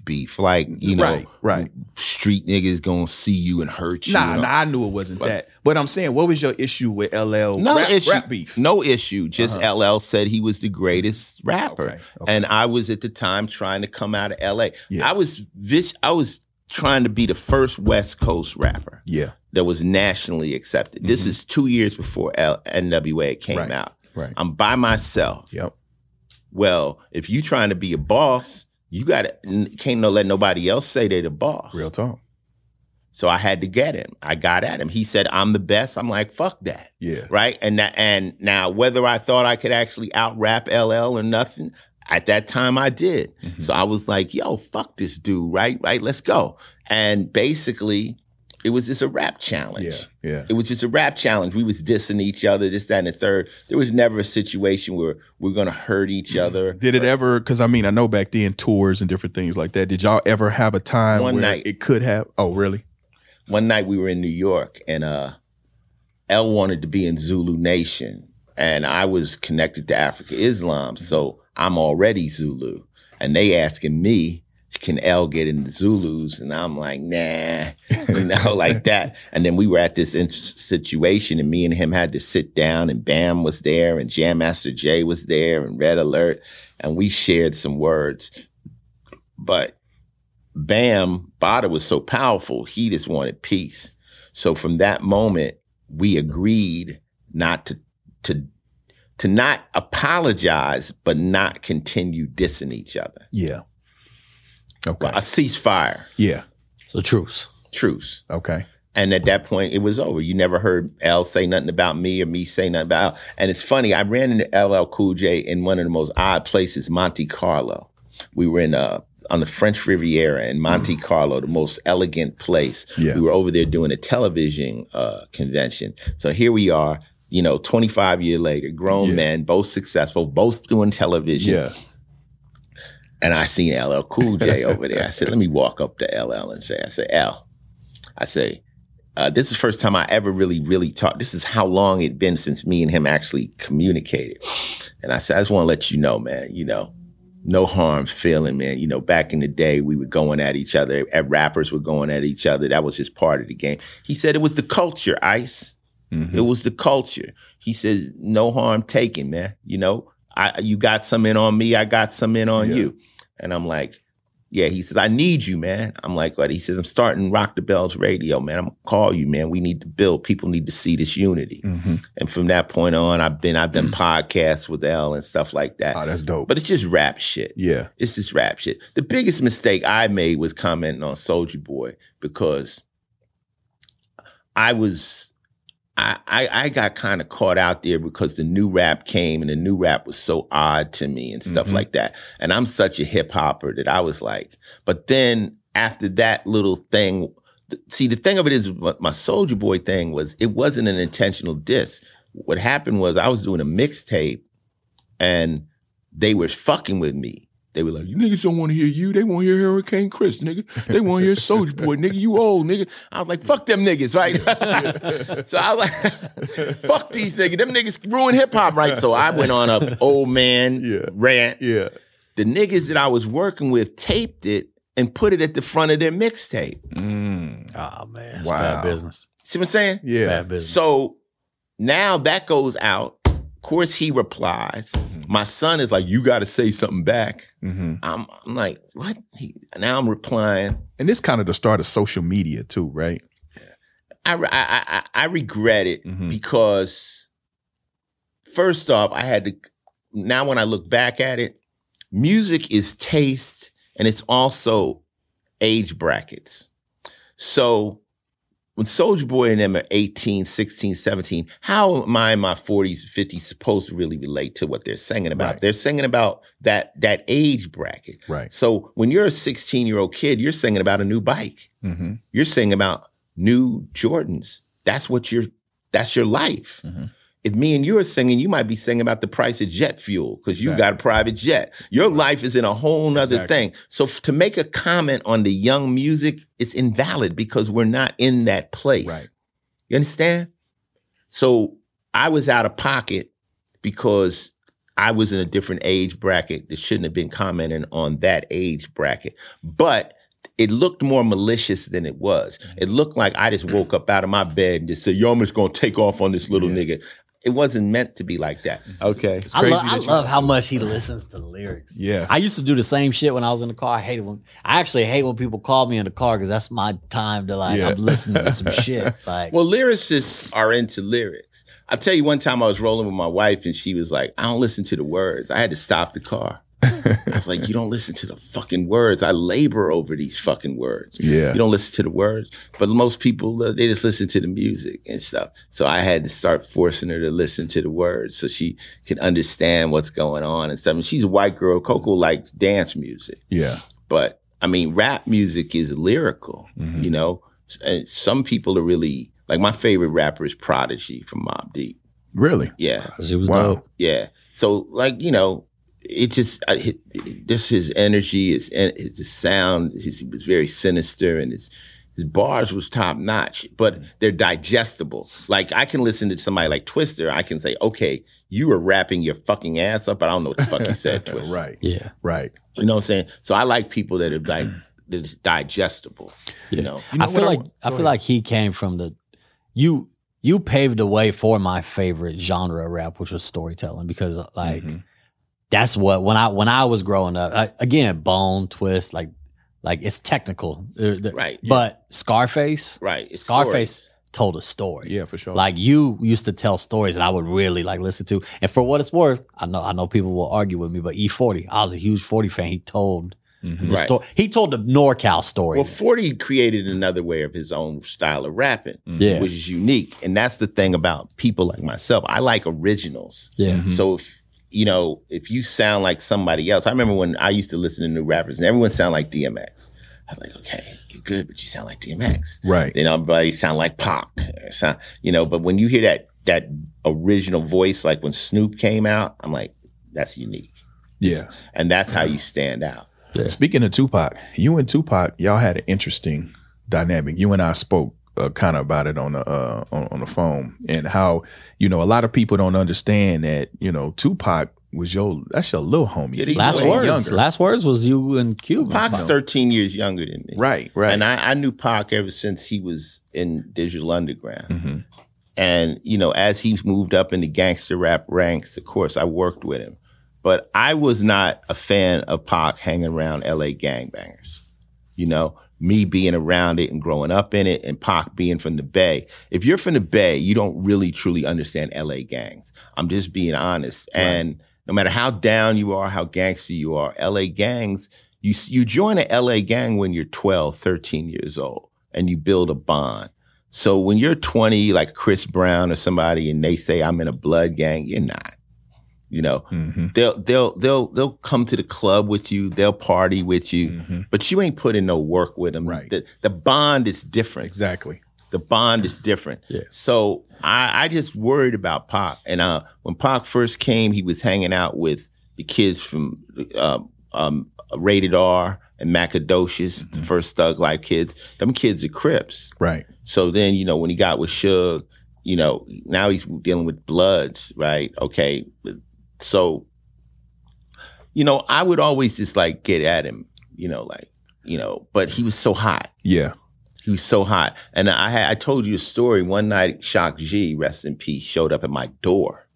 So I'm living in Hollywood Hills. I get a knock on that door. I open the door, Shock G. I'm like, what the fuck you doing here? Cuz he like, man, I'm just up here in the hills. I asked if any black people lived up here. They said, Ice. Wow. Knocked on my door. But he sat with me. He said, Ice, man, I wish you could talk to Pac because Pac respects you. But everybody kind of knew Pac was pushing the line. Yeah. And at the end of the day, he crossed the line, getting involved in gang shit, fighting over a chain. And to a gangbanger that's really gangbanging, it's like an insult to them. Like, it's like, you're a rapper and you're stepping in our area. And, like I tell people, I'm angry with Pac. Like that's my kid. Like, I mean, I'm not gonna say he was my kid, but he was like a youngster, like a little brother. Yeah. Yeah. And I remember when Pac came over my house and he played Hit 'Em Up to me. And I was like, so I was watching, the first line was, I fucked your bitch. I was like, So I've always, and when I say this kind of stuff, the Pac stands, they're like, you're supposed to be riding with Pac no matter what. Yeah. But I'm like, nah, my job as an OG is to give him a little guidance. Exactly. And I believe that, and you won't just hear me say that. You'll hear a lot of West Coasters say the same thing, that, anyone that, I'll tell it to anybody, if you're not from LA, don't fuck with the gangs. If you come to LA and you decide, I'm just gonna move into Hollywood Hills, and you meet some Crips, or you meet some Bloods, or you meet some Pyrus, or you meet some MS-13s, it's not the best idea to become friends and hang out with them or jump into that gang. Exactly. It's just not the best idea. So, I mean, I miss Pac and I love Pac, but was he, what you think he was angry at you for not jumping out there with him? Nah, he wasn't really angry. He was maybe just like, come on. He just felt like he didn't have any animosity towards me. I didn't have it. When I'm saying I'm angry, I'm just mad. Have you ever been mad somebody died? Yes, absolutely. You know what I'm saying? Like, that's what I mean. Yeah, I'm not. sure. I'm not. Yeah. I miss him. Yeah. It's like you made some mistakes. Right. So I've said it, and people, I guess they take it wrong. Yeah. Well, Ice-T thinks. See, things of it is in Stan's view, I can't tell Pac nobody because Pac is here and I'm here. But that's not how it works. That's not the truth. Yeah. It works like, seniority. Yeah. I can sit Snoop down. Snoop be like, yo, OG, yo, whoop, whoop, whoop. I'm older than everybody. Yeah. Real talk. So it's not about who got the most records. It's like, and I wish he would have paid more attention to myself and other people. I mean, if he had heeded the information, he could probably still be here. It's literally, we all kind of know it was one false move. Yeah, one false move. It was accumulation of false. But I'm saying, but that situation, you know what I'm saying? You got involved in gang politics. You hit a motherfucker who you probably, you know what I'm saying? You didn't have no business hitting. You know, you didn't know that he was that, because again, you're not in the hood. You don't know. You don't know who the enemies really are. You know what I'm saying? Where are you from? Kansas City, Missouri. Kansas City, Missouri. I come to Kansas City, Missouri. I'm Ice-T, and I go out on one of those blocks, and I start getting involved in their gang shit. It's just not. No. It's and I've been in LA 20 years, and I know Pyrus, I know niggas from Grape Street, from Santana, all over. But it's different, you can be associated and know people, but you don't take on, oh yeah, I rock with niggas from woo woo woo. I don't know what when I say this, I don't know if it's resonating. I'm saying you're dealing with niggas that are never gonna make a record. Like they're not in our world. They're in a whole nother world. Right. And a lot of them have animosity towards you. Mm-hmm. Yo, Ice-T, yo, you rapping about me living. You rapping how I'm living. Exactly. Some of them's like, go on. I remember when I first started rapping and, the gangbangers be like, yo, you say 111 in our, they want me to say the sets, But then some of them be like, yo, nigga, like, they could have an attitude because I might pull up with a badder bitch. Yeah. I might be doing something that they not. Remember, these are... See, I heard one OG say something about you, which I was shocked because I've never heard anything bad about but I ain't gonna say his name. You probably already know who I'm talking about. I think his name starts with an M. You know what I'm talking about? He said he was just like, except something for that motherfucking Ice-T. Yeah, you good. I forgot what he called you. Good jewelry store heist ass nigga, but you ain't. That type of shit, which I get as well, even on my level. Well, I wasn't. You know what I mean? I'm not, if you compare me to a gangbanger that's out shooting, killing and stuff like that wasn't me. I'm a good jewelry store heisting nigga. That's what he called you. So he knew what it was. But a lot of times people, see, when you say gangster rap, they want to immediately put you into gang banging. Right. And I never portrayed that. I'm a gang banger. So that, but they knew. And most of the cats also, even no matter how old the G's are, I'm older than them. Yeah. So it's like, even like talk about Big U or somebody like that, Big U will say, Ice is the big homie. Right. Ice is Which older. I've heard him say. Yeah, Ice is older than me. I used to see Ice and them pull up with Jules and the bitches and the Fila. So there's nothing fake about, my history, and I don't portray to be Mr. I'm not Monster Cody. Right. You know what I'm saying? Right. Rest in peace, by the way. Rest in peace. But my thing is like, I always respected the gangs. I'm aware of the gangs, and I know how they operate, and I tell people to be weary of LA gangs. I think what I loved about what you wanted to do with this podcast too, though, was to not deal with people so heavy-handedly and to normalize or maybe even redefine what that gangster means. You know what I mean? Because like, I think you're right. Like people, you know what gangster is to me? I tell people I don't back up well. That's gangster. So in other words, I'm cool. I got no problems with you. But when you start telling me or else or what's going to happen, well, then that's when I'm like, yeah, okay, let's go. Because like I'm an orphan. I don't got nobody, and I ain't never got punked, and it's not going to happen today. So if I got to die on this hill, then that's where I'm going to die. But I'm not into threats. I never been extorted. I never had somebody say, yo, Ice, nigga. Niggas talk. Yeah. But the same motherfuckers talk, you meet them. Yo, nigga, I was just fucking around. You my nigga. It's nobody saying, Ice is a bitch. I done punked him. I whooped his ass. I did all that. None of that. It's never happened. Yeah. So, but my thing is now not about me, because I'm gone. I'm out of this shit. It's the next kids. And I'm just like, I was talking to Michael Franchise. You know who that is? Yeah. The mob boss. Yep. He got a podcast now too, right? What happened? Yeah, he does. His podcast. Yeah, he got a dope podcast. And I told him, I said, if I was hanging out around mob cats, I'm quite sure you would say, Ice, those guys might seem nice, but that's what a G does. Right. I'm not gonna say nothing bad about them, but exactly. So let me ask you this, OG. So I mean, coming from music, coming from the street life and shit, like, was it a hard transition into Hollywood and dealing with that whole thing? Because I found myself kind of struggling, just with the, Hollywood is different. You know what I mean. But it wasn't hard for me. It wasn't hard for me, Court, because I wanted it. I wanted it. So, my first invention into legit life was actually the break-in movies. And I would go to this club, the Radio, and I would rap, and I would try to dress like a hip-hopper and rap. And they decided they wanted to come make a movie, and that movie led to a song. I ended up in that club because I had made a record, Coldest Rap, Cold Wind Madness, my first record. Then that club asked me to come perform it. And when I got there, everyone in the club knew the words. So I was like a star in that club. If they play your record in a club, you're a star in that club. So I started coming there. And then eventually the movie came, and break dancers were there and all that. And they said, you'll be the break dancer. You'll be the rapper. And rapping, I was called featured rap talker. And we did the song with Glove. Glove was the house DJ. We did Reckless. And that was just the opening door to legitimacy. Right. And I liked it. And my boys would come up there. They would come to the Radio because there was white girls who was like, what's he doing over there in MacArthur Park? I'm like, you gotta come. It's like, wow, white bitches up in there. It's just crazy. You know what I'm saying? So they would come up in there with all the jewelry on and stuff like that. And they would be like, the girls thought I was, made me look like I was a rap star, because my friends.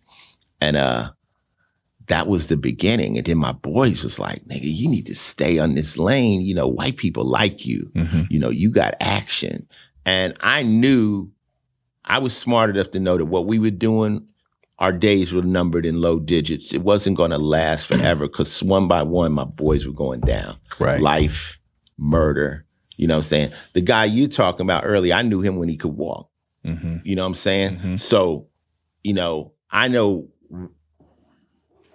LA, but my boys, I mean, as the movie started to go, I just started to feel that transition, and I just liked it. I wanted it. And like I say, my man in prison was like, man, don't come here, nigga. Do not come here. Yeah. This is not where you want to be. Niggas don't know nothing about no filet mignon. They don't know nothing about no Dom Perignon. Right. These niggas is banging on all cylinders, you know, and we at that point become fly. Yeah. You know? It's like you don't want to have to put that face back on and fight every day and get swole up and all that. So I just started to follow those options as they started to come, and becoming a player made it easier than some of my buddies that were still more gangster because they didn't understand finesse. You know, I would bring them to a movie set and a little white girl, PA be like, you can't go there. Yo, I'm with ICE, you know. Like, no attitude. You can't tell me shit. I'm like, yo, nigga. So I'm like, I can't even bring you. Right.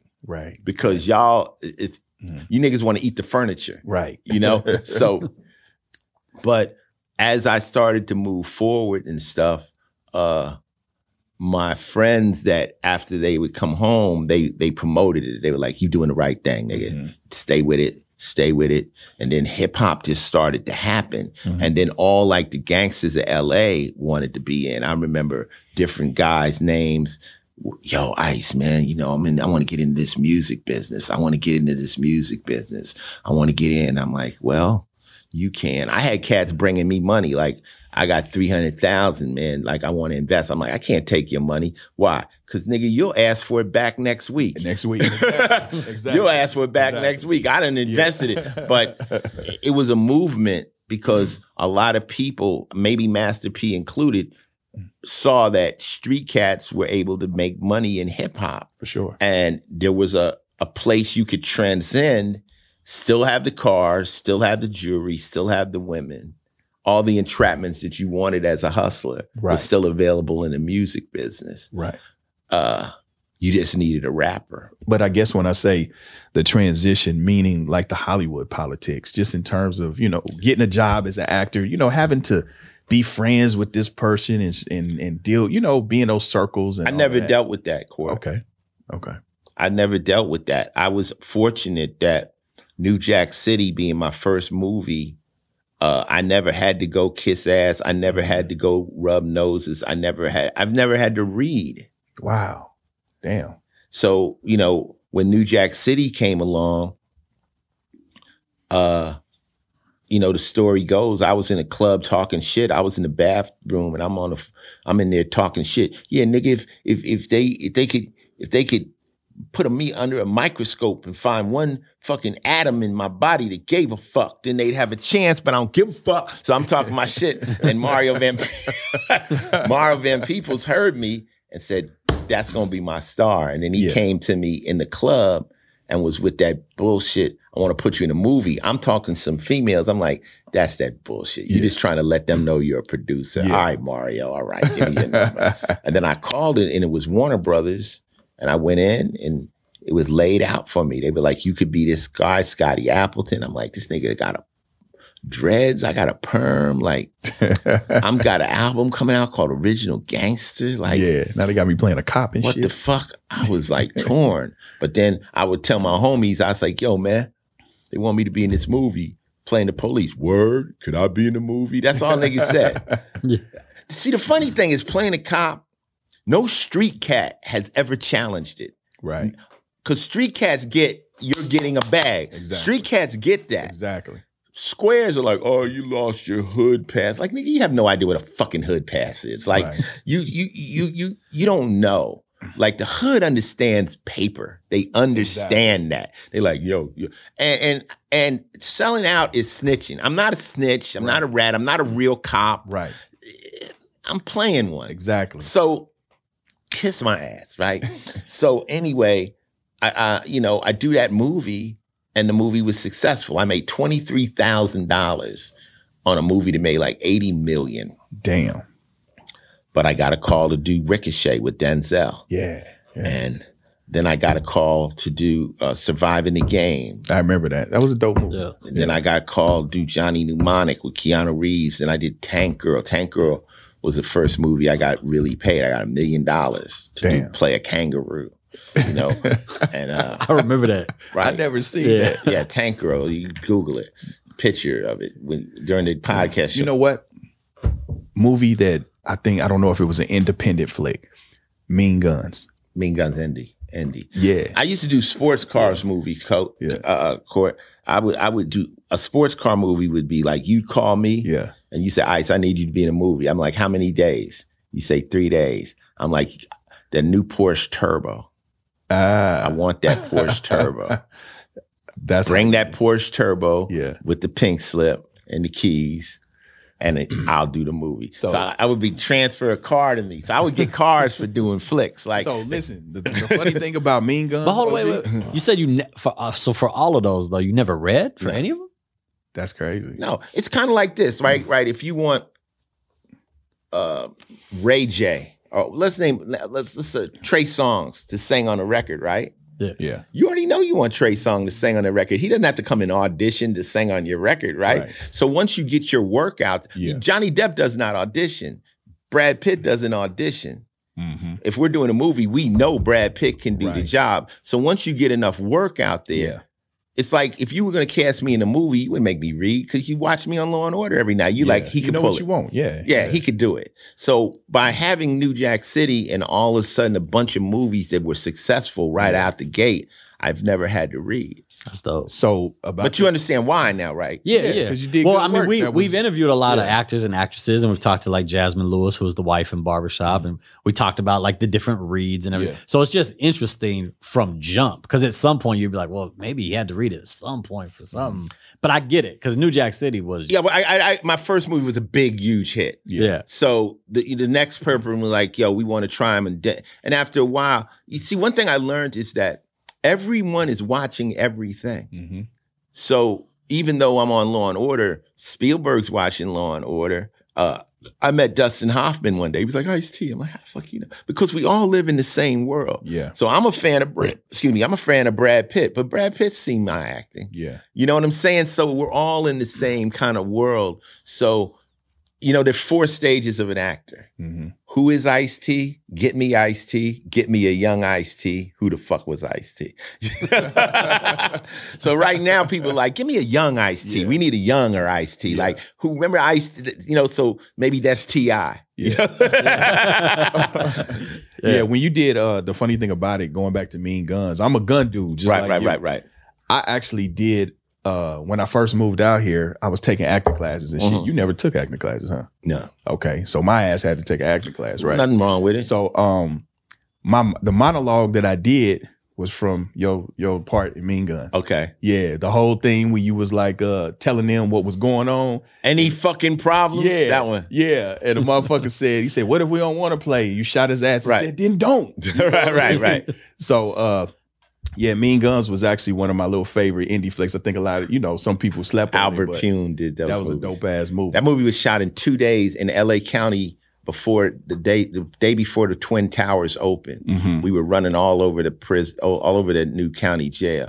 I mean, acting, I worked with F. Murray Abraham and Surviving the Game. He had just won an Oscar. Uh-huh.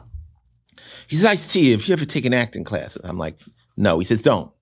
Mm-hmm. It'll fuck with your mechanism. Mm-hmm. He says, you have the ability to listen to the words, make them sound real. Mm-hmm. You're not intimidated by the process. Mm-hmm. You've taken acting lessons. The main thing you learn is you must stay relaxed. Right. Exactly. You must stay relaxed. Even in a scene where you're angry, mm-hmm. you're not angry. You're acting angry. Right. You know, if you're upset, you're not upset. You're acting upset. Yeah. So you have to be relaxed. Yeah. And once you relax in front of these cameras and let it go, mm-hmm. It'll come off cool. When you know you're in front of the camera and you start acting. You start sounding and looking like it then. Yeah. So you just got to let it go, be casual. When I first started acting, it seemed to be like somebody's outside, go check. Check the back door too. I go, somebody's outside, go check the back door too. Director go, yo. That was fucking incredible. But that's you just say the damn words. Yeah. It's just I remember I did a scene with Walter Hill in Trespass, and there's a scene I come up these steps and I got to tell Cube and everybody what to do. So it's like 10 guys in my gang and I got to tell them what to do. And then I got to rack a shotgun and take my coat off. And so I come up the steps, fuck it up. It's a big crane. I come up the steps, fuck it up again. Now I'm getting nervous. Now I'm really in my head. Yeah. So Walter Hill, one of the greatest directors, he directed The Warriors, The Long Riders, Last Man Standing. He goes, thinking too much. He says, you know all your guys' names, right? I'm like, yeah. He goes, just come up the steps and tell them what the fuck to do. Right? Mm-hmm. And I just came up the steps, blah, blah, blah. Court, take the body, move it downstairs. Mm-hmm. You do. And I just rammed that shit off. The shit was damn near on script. Yeah. Because instead of thinking the words, I'm thinking, right. He said, just tell him what to do. Being in the moment. Yeah. You know what you got to do. Yeah. Tell him what the fuck to do. And I did it. And that was one of the most important acting moments in my career when I just learned like how to act. Mm-hmm. Like know what the fuck you're saying. Right. If you know what the fuck you're saying, you might paraphrase it, but you'll get the point across. Right. So that's what you need to know is what the fuck you're saying first. Then the words get closer and closer, take after take, you know. But like Law and Order is on script. Right. It's not like, oh, do you get the ad lib? No, it's network shit. What was it like working with Cube? Cube is dope because, see, I love Cube. Yeah. I've been knowing Cube, O'Shea, since Cube went to Arizona University, and Cube used to show up at my Century when we used to play the theater in Arizona that revolved, and Cube would come backstage. I've been knowing Cube that long. Damn. And I woke up to Ice Cube was straight out of Compton. Like when they had CIA and they had all those other groups. Right. But when Cube came across that mic, said straight out of Compton, crazy motherfucker, I was like, my nigga's he was born. Yeah. I was like, that's my nigga right there. And from that point on, I think Cube is one of the most eloquent lyricists. He was the backbone of NWA, JJ Fad, all those groups, Eazy-E. Yeah. I remember he wrote lyrics for Eazy. And he told me, he says, in one of the rhymes, Eazy says, Ice Cube writes the rhymes that I say. Yeah. And Cube was like, I wrote that. I didn't expect him to really say that. But he said it. Yeah. You know, Cube's like, I didn't expect him to really say it. But working with Cube in that movie, we were both new jacks to movies, and it was both. I remember we were making that movie, and Cube was writing the movie. Mm-hmm. So both of us was on the same trajectory of expanding. Yeah. And him playing Savon and me playing King James, it's really like how we are. Yeah, right. Cube is the hothead, younger than me. Yeah. And I'm a little bit older and a different vibe, but it's perfect. It was dope. Yeah, that was that scene where me and him fight. Yeah. Like, you gonna get his, fuck you. You know, you gonna move. That's really me and Ice Cube in real life. And, you know. What was it like working with Tiny? Because Tiny was a dear friend of mine. Tiny List is just, man, he's so missed, man. Mm-hmm. Tiny, man. I mean, you know, that whole movie was crazy because you got Tiny, you got Stoney Jackson, you got Glenn Plummer, you got all these guys. And every night, it was crazy because we shot it in Memphis and we shot it in Atlanta. Every night at the end of rap, there were all these chicks ready to take us out. Yeah. And we would go out and we would party all night. And at some point, me and Cube were getting dropped off at our trailer. Yeah. Here's a funny story. I won't incriminate anybody, but Cube had this bodyguard named a big, I just said his name. Anyway. We'll cut it out. But didn't do nothing. No one fucked nobody. So basically there was some girls, I think we were in Atlanta. And there were these chicks that would hang out every night, get high, smoke all their weed and stuff, and bounce. Mm-hmm. So I would go to my room, right? Because these chicks were around all the time. So I start fucking with. I come in there, I'm like, them broads are still around. Y'all ain't getting nothing. Them bitches is working you niggas. You niggas is, you looking bad on LA, man. Y'all niggas is tricking real hard. So you're a rest haven for you rest haven it. So gets mad. He like, yo, man, fuck that. So he calls the girl up. He goes, yo, yo, check this out. I want to, nah, I can't hold on. No, bitch, you come over tonight. You fucking, tonight is on. Don't come, nah, I can't hold on. No. I'm going to tell you one more time you be sucking some dick. It's going to be going down. Fuck that. No, I can't hold. Okay, hello? That was your mom's? Oh, shit. He cursed some girl's mother out. Damn. We just all rolled over the beds and shit. But we had fun, man. We had fun. Pull up? Huh? Did the moms pull up? See, there you go. With that 2021 bullshit. The story ended there with a bunch of dudes just laughing like, make sure who's on the line before you go into your check-in. You know, the funny thing about you and Ice Cube is people would always confuse, the people that's not in the know would confuse y'all. That's cool. And the thing about it is you had a classic ass clapback. I'm not on Twitter, but I used to watch your Twitter because it was just fucking entertaining. Right. But some lady got on there and said something. She referred to you as Ice Cube, and you just said, wrong ice, bitch. Yeah, wrong ice. That shit was hilarious. I got a rhyme where I say, every down the street, somebody calls me Cube. I tell them that's my loved one, but it's Ice-T, dude. Yeah. You know? So Cube gets called Ice-T all day. So we are used to it, you know. And fortunately, we're friends. If we were enemies, that would be awful. Right. But we're friends. We're really good friends. And you know, we motivate each other. Yeah. You know, and a lot of times people say, well, you're friends, but why haven't you guys recorded together? Like Dre is a good friend of mine. Dre's never recorded me. Yeah. And they go, I'm like, sometimes that's how you stay friends. Yeah, absolutely. Absolutely. Yeah. That's more important to me than making a record with Dre. Even though Dre is right now, like, punishing me, like, Ice, I gotta do something. I'm listening to Dre's music right now. He's got, Dr. Dre's a monster. Yeah, for sure. I'm talking about he's working on something for Grand Theft Auto, but he's also working on a project for himself. He'll do like 300 songs. Wow. Like, I mean, it's so much. I just wrote him, I just said, man, your stuff is just overwhelming.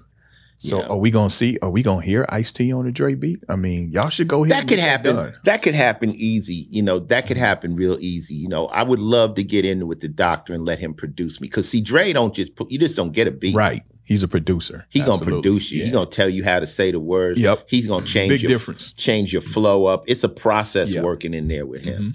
But, you know. Have you ever been produced as an artist? Or I'm easy to produce. I produce. I mean, I'm that guy that's in the studio and I listen to people, you know, I listen to everybody, you know. So I'm, you know, usually when I'm working with good rappers, like I work with Smooth the Hustler, I listen to their input. Yeah. You know, and then I'm that guy that does, usually when I do music, I'll do 3 versions. Just like I could do it laid back, I could do it more aggressive. And this, that, and the third. I like being produced. Did you record though with Cube on the Pac record that y'all did? Yeah, me and Cube and Pac. Did you guys do that together? Yeah. Was that? Yeah, with Bobcat. Okay. Bobcat. And then I worked with Cube with Jinx. We did the Trespass song together. Oh, that's right. You know. But then I've been on songs with people that I've never been near. You know what I'm saying? I just was on the song with Nipsey. We did. And stuff. Now everybody, you just fly tracks in and out. Exactly. And stuff. You was on a song when I was a kid because I'm from Sac. Brother Lynch is from my area, and you was on that Brother Lynch. Oh song. yeah, I remember that. It was the one you said. I don't wear no Chuck Taylors. I don't sag my pants. But I still make the 6-4 dance. Niggas than me now than I had in the hood. Yeah. The fact that he knows the lyrics to that was to the good. Sacramento was on fire when you put Baby that out. Duck. Yeah. You heard the little baby scream in the background on the ad-lib? Niggas wanted beef, now they want beef no more. Yeah. He said, man, fuck this shit. Now I start talking shit. Niggas, y'all want to squab? Let's go in. Yeah. Lynch did that in my crib. Oh, did he? Wow. Lynch is ill. Lynch wants to eat people. Yeah. No, he's. I mean, look, I'm from Sac. We grew up on X-Rated. Yeah. Brother Lynch. Yeah. E40 was like the dude to us who was the big guy, but we was in. And yeah, Lynch hung. Yeah, but we was SIBO. Yes. It's an honor to work with them cats. Yeah. You know what I'm saying? It's an honor, but you know, you got to pick their vibe up and rock with them. So yeah, I still connect with Lynch Hung on Twitter. Yeah. Okay. Yeah. Let me ask And he's you, right though. Cocaine. I think cocaine was on the hook, right? Wasn't I apologize for smoke on my mind. Yeah. that So sorry. do you think that who I'm assuming Body Count, do you think Body Count is more successful than Ice-T musically? No. It's just Ice-T had a long run. So Ice-T, I had 7 consecutive gold and platinum albums with Ice-T. Body Count had the first album went platinum.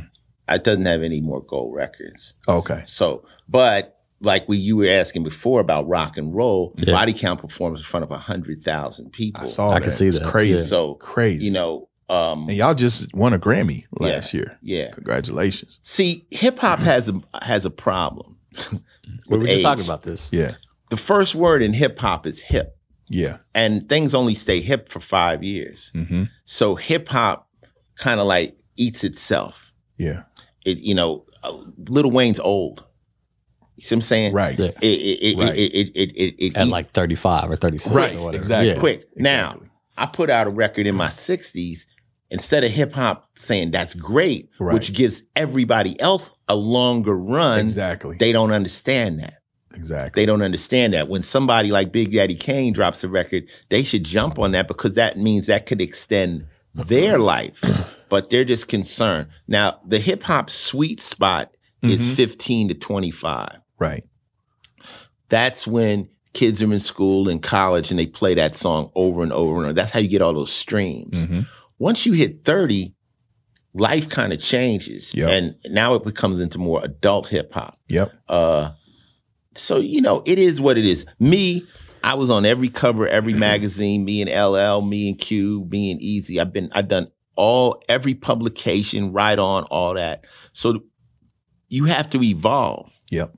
Evolve or dissolve. The beauty of my game is my Ice-T fans are SVU fans. The people that loved me as a rapper are now grown, have kids, and watch me on television. It's probably the same demographic. It's the same. Yeah.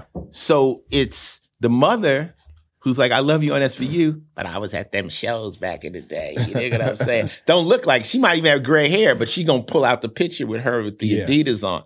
And they also kind of teach their kids too. Like when their kids come out and say, Little Winky is the shit, they like, let me turn you on to SIBO. Let me turn you on to some shit. What, you know, so the new is necessary. Yeah. But I think the key to evolution is embracing your evolution. It's not trying to fight it. It's not Ice-T trying to be 20. Right. It's me just being the flyest 63-year-old nigga you ever seen. You understand what I'm saying? And stay thin in the waist, handsome in the face, you know what I'm saying? Knock a bitch to a brick wall with this my motherfucking conversation. You see what I'm saying? So as long as you got that, that's a bar. So you say, when I met Michael Franchise and he's 70. Yeah. I'm like, damn, he don't look 70. That's fly. Yeah. So reassessing what your life could be. You could look at me and say, Ice is 63. I'm gonna be like Ice when I'm 63. Right. Instead of worrying about what I looked like when I was 23, because I can never be 23 again. But here's news for you. How old are you? I'm 30. I'm about to be 40. You're gonna want to listen. You're gonna want to be fly when you're 50. Yeah. You're gonna want to be fly when you're 60. Yeah. You're gonna want to be fly when you're 70. I was in Miami with an 80-year-old motherfucker on his yacht, and this shit was off the motherfucking chain. This nigga came out with the motherfucking open shirt with the 80 years old like this, balling, bitches. I'm like, nigga, it don't stop. It does not stop until you let it stop. Exactly. Now, this is what you don't want to be. Old and broke. Right. You don't want to be old and broke. Battle every day. So the bag I had, but listen, the bag I had in my 20s, I blew that dough. Fortunately, I was able to extend my career. People like, oh, you sold all the millions of records? Yep, and I bought houses and I bought Bentleys and I bought all kinds of shit and I had a damn good time. But if that was all I ever made, I wouldn't be living like we all saw cribs. We saw the indoor pool. And but you experience that. But that's money. That's trips with friends and all that. So people think, oh, well, you can make it all in your like the cats right now. These kids that are making all this money in their 20s. it's difficult unless they're very shrewd to ball like they're balling in their 40s if they stop right now. Right. Yeah. I don't give a fuck if you got $10 million. To stretch it, you got to be shrewd. You're an investor. You got to know what the fuck you're doing. Listen, I made a lot of money in my 20s. I tell people all the time, anybody can get to the money. Yeah. But keeping it is a whole nother science. You know what I'm saying? Like I fell off a couple times just learning how to keep it. Like when my rhyme says, it's not the guns you got, it's how much you shot it. It's not the funds you got, it's how long you got it. Yep. So absolutely. It's like holding on to it and staying cool and staying in it. It's constant work. And people say invest. Well, a lot of people have gone, just as many people have gone broke from investing as gotten rich from investing. So you have to make smart investments. I had a couple $1 million in real estate in Miami. And when the bubble popped, the shit went upside down. Oh yeah. I lost in that too. I lost like probably, a couple $1 million I had in Atlanta. Yeah. And I call up my guy who had sold me the real estate and I'm like, yo, I'm losing all this money. He said, Ice, I lost $48 million. Wow. My partner who had sold me the stuff, I was like, welcome to reality. Yeah. Welcome to the bigger they are, the harder they fall. Yeah. You know, my little money is nothing. He lost $48 million because he had more in. Yeah. So my only success thing is I just keep hustling. Yeah. People say, why you keep working? Because I spend money at an alarming rate. I like I like doing fly shit. I like doing fly shit, having fly shit. I mean, you a gun dude. Me and you, we sharing this. You know what I'm saying? What is your favorite? It's a whole table as a gun table. Yeah, right? we all gun dudes. You know what I'm saying? Let me ask you, if you had to go to war, right? Let's say close quarter combat, right? What would be the 3 guns that you would take? Oh, that's a good question right there. Well, the fold out he just had? No, we gonna get to the gift. Is it a matter of endless ammo? Is it a threat? No, I'm saying if it's a threat, so they're coming, you got to get them off. Either you got to kill or be killed, in that moment. And if you had 3 guns, probably just a regulation 45. What model? What's the classic model? 1911. Okay. Because you can drop that in the mud and it'll keep firing. A lot of the sexy guns, stuff might misfire. And what I know from 1911s, AKs, I mean, from what I know from military is you do not want a gun to misfire. That's the worst thing. So in 1911, that'll knock them down. It's not too sexy. It's not exotic. I take a 1911. One of my favorite guns I have personally is a Kimber Compact 45. Okay. With the laser on the side. Is that the polymer or the 1911 model? It's a little mini 1911, but okay. You squeeze the handle and I got one of those too. I know what you're talking about. That's a pocket 45 because a 45 you don't. You prefer 45 over 40? Yeah. Okay. Yeah, it's just I just like the traditional fact that bullet is available and it'll punch through most shit. Yeah. I got FM 57s and all those little cute, sexy bullets and all that old kind of shit. Yeah, you can't find 5.7 ammo right now. That's my point. That's why I spoke on ammo. Yeah. But if a motherfucker hits you in the chest with a 45, it's a wrap. Period. Yeah. All right. 38s, 9s, all those are cute guns and all that. As far as a rifle,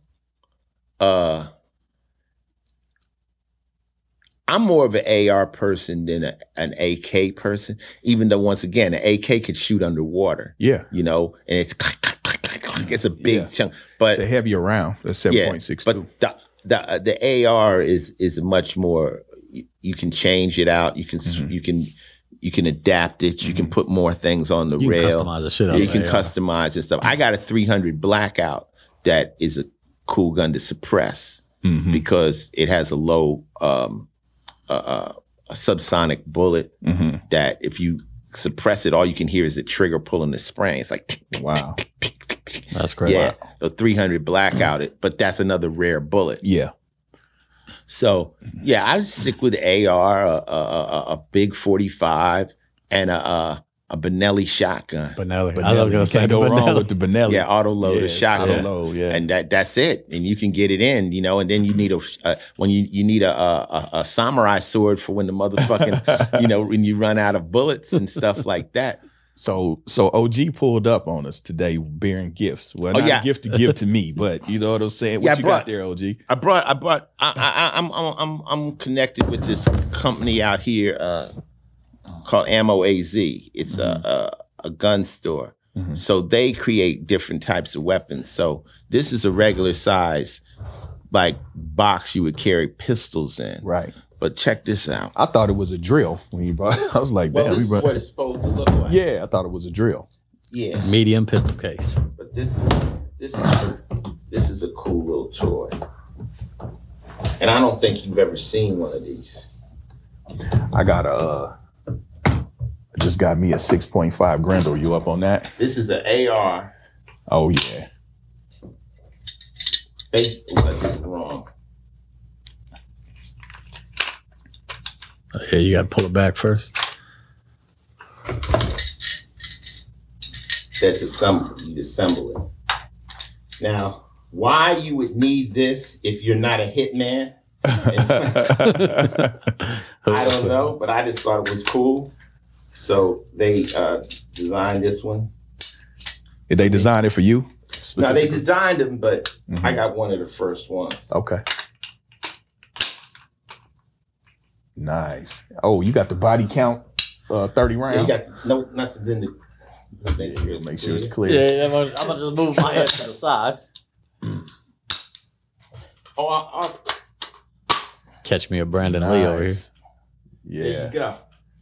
And what type of something? What is the red? Is that a red dot on top? Yeah, red dot. Is it Romeo? You said what? I said, is it a Romeo? What is the red dot? Oh no, you talking about up there? Yeah. Yeah. Oh yeah, that's nice. I got the 30 round. Y'all see that? You want to sell this, OG? No. You want to sell it? Come on, I cash you out right now. It's Arizona. I could. Let me see that shit. I cash you out right now. Y'all only gonna see this on Holding Court. You know what I mean? This is a gun podcast. Yeah, it is. Oh, that's easy right there. Yeah, that's nice. Yeah. I think the laser is on. I think the sight is on. Pull the covers off of it. Is it 5.56 or 2.23? Have you scoped it in though? Have you taken it out and shot it? Yeah, it's 5.56. Okay. Yeah, OG. So now you know what I want for Christmas gift, homie. Okay. Yeah. Oh yeah. But you go to the range often? Well, you know what it is? Coco's dad is a gun nut. Mm-hmm. So he has all kinds of guns. And I don't know why he has so many guns. You know, he's one of them guys with 10 fucking ARs. I'm into more exotic guns. I like cool things. I got a Vector. I got a P9. Chris Vector. Those motherfuckers. They look cool, right? Yeah. Like from Call of Duty. Yeah. Yes, I got that. I got just other stuff. I like I got a P90. I got a the P90s with the clip on the top, right? Yeah. You It's got the one of them, FN. right? I got one. Yeah. You can only get 10 round sticks in California though. Yeah. Because and it's a 50 round mag on top. But yeah, it's 50. Mine's 50. But you could get. So I kind of like when I'm in Arizona, I can have fun with this stuff. Yeah. Because back east you can't have all this stuff. So I come out here and stuff and get my little rocks off. I know firsthand. Sometimes we go to Scottsdale Gun Club. Yeah. We got the retina scanner and all that old good shit. Oh wow. So you go into the back area. So let me ask you, OG, why you trying to take down your AR? Oh, this shit is still back. Yes, go ahead. Oh yeah, I cocked it back. Who's Ice-T's top 5 rappers? Well, my top 5 aren't top 5 rappers, but I'll do top 5 influential. Okay. That influenced me. Okay. Because the top 5 rappers move around so much, but I'll say the first person that inspired me the most was Melly Mel. Okay. Because that was the first person I ever heard put a message into a record. Before that, it was just party. Yeah. And then Mel put messages in the records, and I was like, it opened my eyes to like you could talk about things other than parties. Remember, when I started rapping and I'm telling these stories, the pre-hip hop is only club. Hey, go out, throw your hands in the air, party, party, party, party. Then Mel started telling stories and stuff. And I was like, oh, this is dope. So he opened that up to me. My next person will have to be Chuck D. Because Chuck kind of made us all understand how proud we are to be black.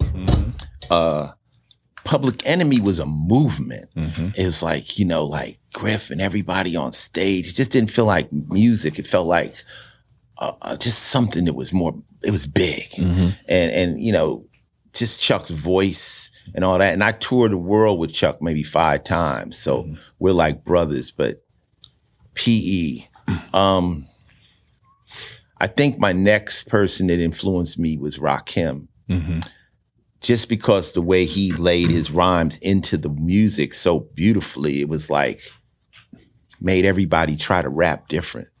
When that nigga said, I take a phrase that's rarely heard, flip it, now it's a daily word. I was like, I'd guide you out of triple stage darkness, take you on a walk through hell, freeze your dome and watch your eyeballs swell. I was like, yo, this is some different shit, versus, so I was impressed. He blew me away. Too Short. And only what made Too Short important to me was he was raw. And when I came out doing dirty records, Short was up north doing Freaky Tales. And Short's got a ABC style, just basic rhyming, it's not gymnastics or nothing. But it was so dirty and it was so raunchy and it was unheard. The only people that had ever done music like that would be Dolomite or Blowfly and shit like that. And just Short's irreverence. Like, fuck you, bitch. Like, I don't like it was just like it was also out the trunk with it. He was like starting his own movement. He was. I met Short when he was with a group of cats called 69 Girls. And I think they were some pimps. Oh, yeah. When he did the blowjob Betty shit. And all that. And they were some players. And they brought Short to my house. I was living in the back of a garage. I had a little single apartment, low key. Like, I was in an apartment building, but you had to go past the washing machines and shit. And then I had a room in the back. And Hollywood, I was struggling back then. And then I met Too Short, and they were like, look, you guys might as well just meet up, better to become friends than to become competitors. And and Short was young. Short remembers he might have been 18, 19 years old.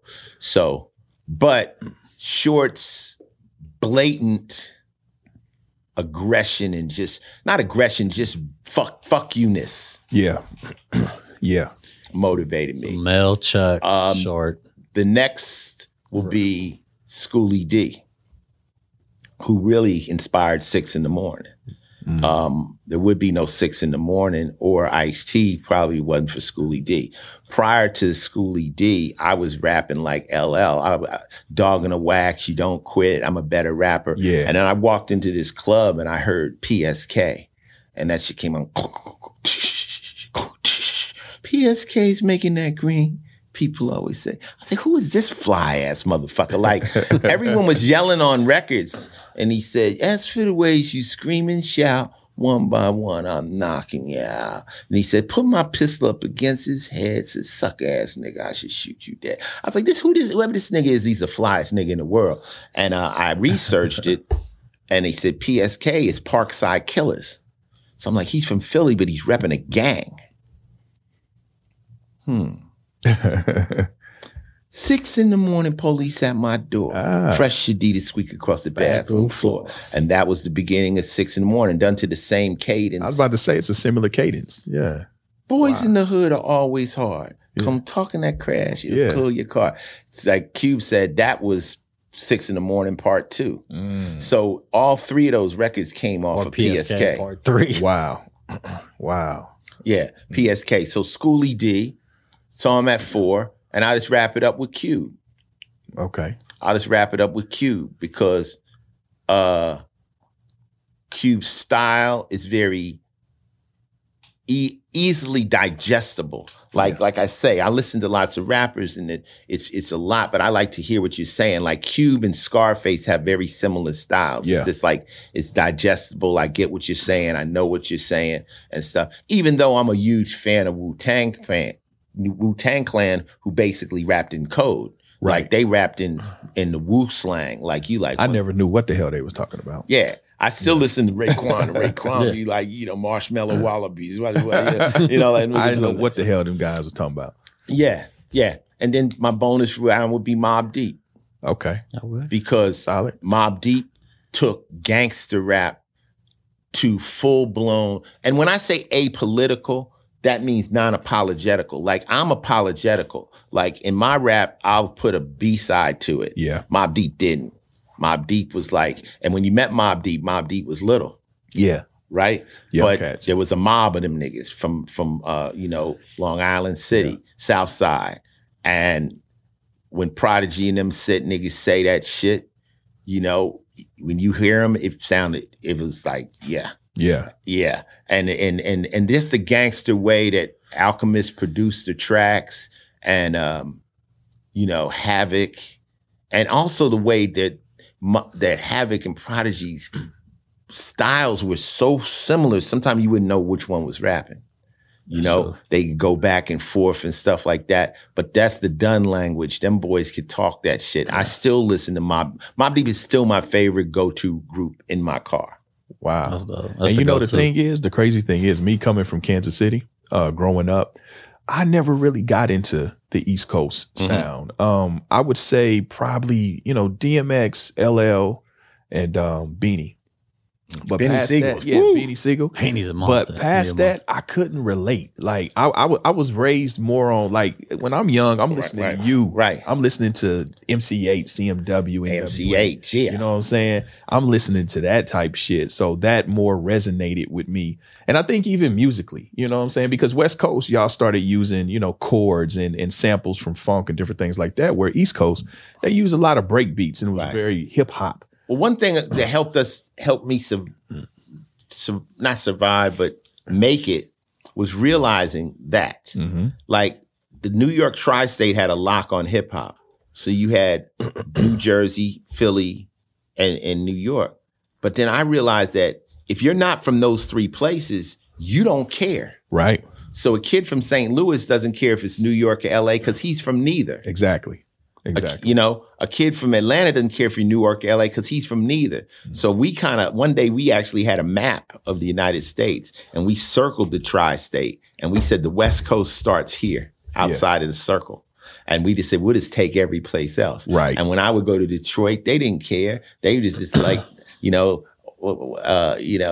I'm in Detroit, niggas fighting mink. Like we would go to the different places. And I would just go to every city and just like, take me to your leader. Like, who's the toughest guy in the town? Right. I go to them, pay homage. And then I always had a security team. Like if I was in Chicago, the gangbangers was like, we got you, Ice.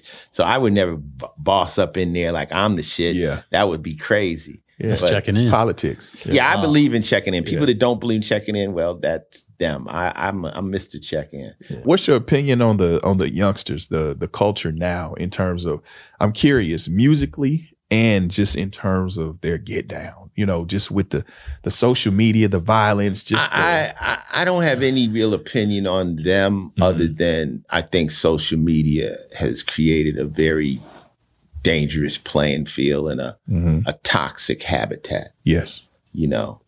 It's too easy to get on the internet and talk shit to somebody and threaten their life. And, and see, like, if I dissed you back in the day, how would anyone know? Like, they would only know if they wrote it in a publication. I can't just get on the air and rant about you when I see court nigga this, that, and the third. Now, it's not as simple as blowing it off because you feel like a million people seen exactly. it. The insult is too huge. Yeah. It's too massive. It's not. Yeah. It's like a little kid getting bullied in school. Now they feel like everybody knows. Exactly. So it gets crazy. And now, like, you seeing these kids getting killed on IG Live, and it's just, you're in another place. whatever's going on now, it will change and it will evolve. And like I said earlier, I've learned my lesson about my opinion on the music. It may not be my flavor now, right? But I still every once in a while hear a song that I like. You know what I'm saying? Sure. I was driving home one night and I was trying to duck Drake, right? So Drake's on one channel. I changed the other channel. Drake, I done heard that song 50 times, man. Give me something else. I went to the next channel. Drake's on that motherfucker channel. I went to the next channel. Drake. I said, man, fuck it, Dan. I'm just breaking it home, I guess. You know what I'm saying? Because this is what's happening. It's music. It's radio. It's cool. Right. I don't know the person personally. I don't hate anybody. Yeah. See, I've taken hip hop for a ride that very few people will take it. So for me to be bitter, that would be ignorant, or to have a problem. I just want to see them get it and keep getting it and make some smart decisions and not die. Right. You know, like if I was able to navigate gangster rap, you guys should be able to pull this off, you know. But you get on there, you talk, the little girls are like, it gets kind of, it's getting them killed. Yeah, absolutely. I think too, it's a breakdown. You know, like my generation, we deferred to OGs. You know what I'm saying? Like, even like I was saying, when I signed with P in 95, you know, us coming from Kansas City, we ran our show. But once we got to the No Limit ship, we did what he said. You know, we fell in line. You know what I mean? Well, you got to have people around you, Court, that care about your well-being. Yeah. You got to. Like I said, when I was in my situation, when I could have snapped, I had a group of guys like, nigga, stay in the house. Right. Like, you the golden hen. You're the one that's winning. Right. We got to protect you. I'll tell you, not a funny story, but I went to Minister Farrakhan. So I go sit with Farrakhan and his son, Mustafa. You know, they got FOIs around me. And I'm like, you know, I don't have security. He said, we're not protecting you for you. We're protecting you for us. And I'm like, what's that mean? He says, you're a leader. If something happens to Ice-T, who's going to take your place? We need you. Right. So we're protecting you for us. Yeah. We need you. That point, I understood security. I say, you know, so the homies will look at you and say, we got to look out for Court, because Court is the one that's leading us out of this shit. So I had homies that was like, Ice, no, we got this, you know? But a lot of these youngsters don't seem to have, like you say, that OG or that person that's like, take it easy, back up, stay away from this, don't get involved in that. And but even when they get it, they don't receive it for some reason. It's a difference of, you know, like I said, my generation, I think X, you know, we were different, man. We could take the message. Some people still got to learn it the hard way. Yeah. They got to learn the hard way. I was watching one of the youngsters. Now the feds got him. Which one? Because it's been about 3 or 4 of them just within the last 3 or 4 days. The kid that had, damn, I sound old. I mean, shit, you got who? Rollo? I think. Rollo got crack. I know he's under, but what's the youngster that kind of like remind me of Pac, the younger one, the slim one? Oh, that got the things in his head. I don't know. When he got the dreads, the wigs? Nah. He had like something happen when he was a kid. Oh, NBA Youngboy. NBA Youngboy. Yeah. They caught him running. Right. And he's hot. Yeah, super hot. He's like the top one. Yeah. NBA Youngboy. He's hot. Yep. Why you and he's in the feds? He one of my favorite little niggas. Yeah. That's one point. Yeah. But it doesn't seem like no one's around him. Yeah, I'm. You know, I know his brother OG3, who I know personally. Okay. You know, you can't tell him nothing. Ice. They a different breed. It's. I swear to God. But it's gonna be awful with somebody that's that hot. Yeah. To not ride it out. Right. You know, NBA Youngboy's supposed to be sitting here my age, like, yeah, man, I did that, and then I bought that hotel, and then I moved over here, and you know, it's supposed to be. Didn't that happen with the GS9 crew too? What's his name? Yep, but they're back. They're back. Just now, but they had to sit down for a decade. Well, that sit down is not a life sentence. Right. Yeah. And they could have got it worse. But now watching Bobby Smurder's moves, he seems like he's moving a little different. Yeah. I seen somebody try to get him to do something. Hold up. I'm on parole. He on parole. Yeah. Stay out, brother. So that's all I care about. Yeah. I want to see these brothers prosper. I want to see them win. I want to see them make moves. I want to see them go on a ride like me. I became successful by wishing good for people. Absolutely. I want to see people win. When I see somebody do good, I'm inspired. I'm not intimidated. Exactly. I'm like, get that money, man. Yeah. Do that shit, man. You know what I'm saying? Maybe there's something I could have learned and how you played that out. So, when I look at the youngsters, I just want them just to live, man. Yeah. What's your plans now? I mean, what you got new going? What you got coming? Plans. I mean, we know you on 23rd year. Breathe in, breathe out. I'm just body count touring. Yep, body count touring. 100,000 in the crowd. Grammys, all that shit. Trying to stay healthy, trying to, do my little, calisthenics and shit, staying, active. I'm boxing again. Okay. Any new projects? New Body Count album. Okay. Merciless. Body Count dropped Carnivore last year, and we weren't able to do one show because of COVID. We haven't performed one show. Tomorrow is our first concert. So now the label's like, give us another album. I had to debate, then we renegotiated, and I'm gonna do one more. Well, not one more, but the next one will be Merciless. I got a lot of things. I got a lot of projects. Okay. I got my TV shows, different stuff. I got 2 shows I'm working on in LA. Me, myself, though, I don't like to talk about things. Yeah. I like to slam the door on the way out. Master P probably taught you that. Yeah, for sure. Slam it on the way out. Because if you talk about it, you jinx it. Right.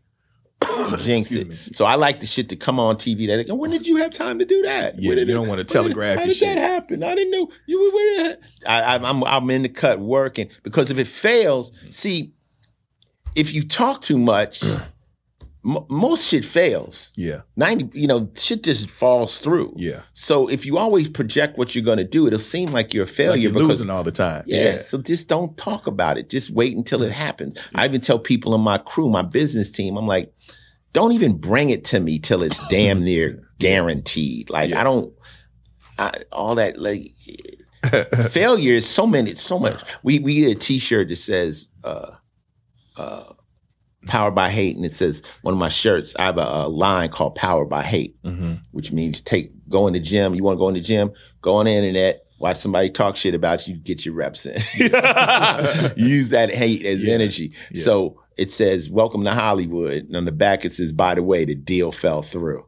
Wow. Yeah. So, how many times I heard that? Right. He works in Hollywood, so you know what that is. Right. So, it's like you talking about something that's not locked, greenlit, and actually on the air is stupid. I have a new business. So I have business partners, but then we've taken it. I own a studio in Burbank. Right. We have 5 sound stages.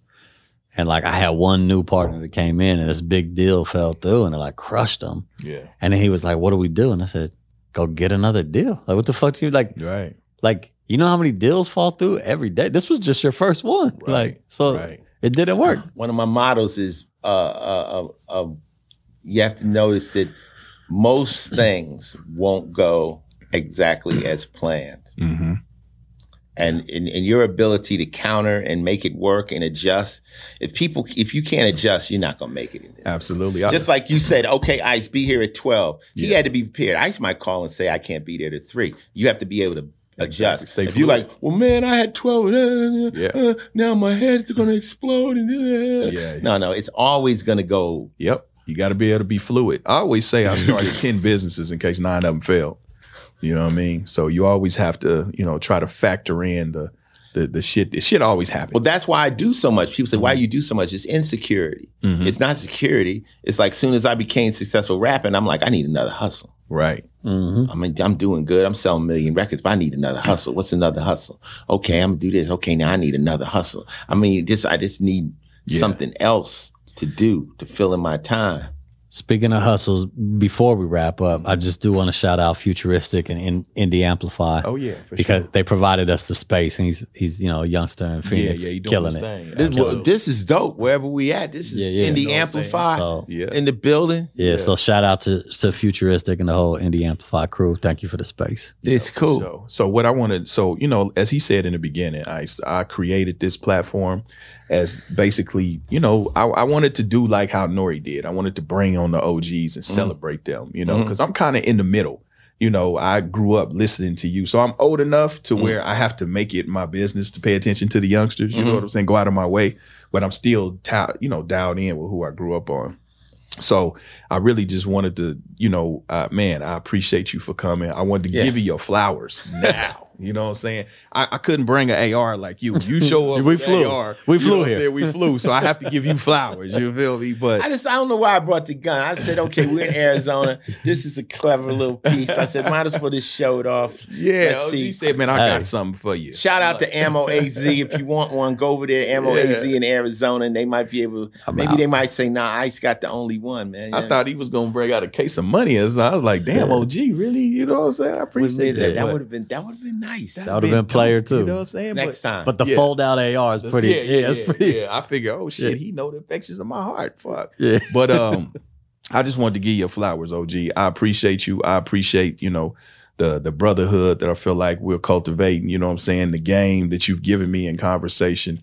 I've literally watched you since I was a kid. You know what I'm saying? Anybody that knows me, you have to talk to my old lady and people around me. They be like, boy, this nigga, when he start talking about you, I've learned from you for so many years. A lot of that's the only artwork I seen in that house. Yeah, that's it. You know what I'm saying? I literally in Jay Prince's book, right? In Jay Prince's book, but I literally see you every day of my life for probably like 10 years of that. It's been a long time. Yeah, I got both of them, big as hell in my. So that would have been the ultimate fuck up if Court called me and I was an asshole. That would have been the ultimate fuck up. Hey, sometimes don't meet your idols. Hold on, don't meet your idols. I'm glad you said it, so I didn't want to say it. Right. Oh man, I told my old lady, I said, "Damn, babe," I said, "I'm nervous," and she said, "Why?"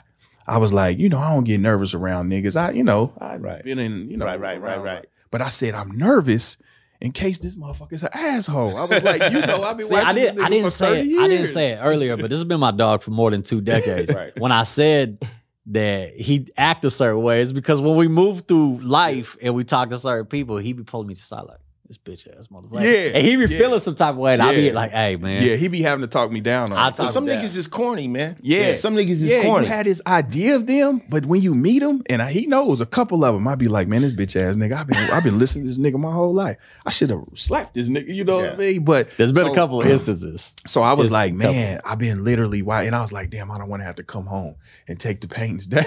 You know what I'm saying? But man, it's been, I might put 2 up in my house now. You've been 100 with me, and for me, it's an honor, bro. Like for real. You know what I'm saying? Because I know you don't talk to everybody, and but you didn't have to do it. Your reputation precedes you. So no matter who you think you are, people know who you are. So I could think I'm the coolest motherfucker, and people say Ice is a sucker. So, to have it out there that, go talk to Ice. Ice is cool. That's important to me. And also, this is how you give back. People are always like, well, how are you giving back? You giving back money? The best thing you can give back is the game. Thank you. You give back the game. If I'm giving you the game, thank you. If I'm sitting here telling you, look, I'm in the street like you, doing all this shit, and now you look at me and I'm still the same nigga. Yep. See, that's the thing. Like they like, well, you squared up. I'm like, to an extent, but I'm still the same dude. I just learned different flavors, different levels. I always tell you, I say, if a serial killer became a florist, right? Is he a florist or a serial killer that just likes flowers? I want to go back to that because Given the game. And I'm sure you went through this over the years. You from LA, no matter what you've done for your community, be an artist for the street, for the community, you're never going to please everybody, right? Me being from Kansas City, we haven't had really anyone, come out of there except Tech and Strange in terms of on a very big level, very successful. I mean, we've had a few others, but mainly Tech. Because of my position with No Limit and Master P and the success I've garnered and, the films and shit I've done, a lot of the Kansas City, they get mad at me because they feel like oh, Court, he's always just talking. He's always just trying to talk and give us the game. Yeah. They literally like, yeah, he just talk. What money he didn't put in somebody's pocket. They want you just to give them something. And they don't understand the value is in the information. I'm teaching you how to fish. I mean, because I told niggas, I mean, if you want to be my bitch, just say so. You want me to just give you some money. You know what I mean? Come tell you what to do. And because at that point, I own you.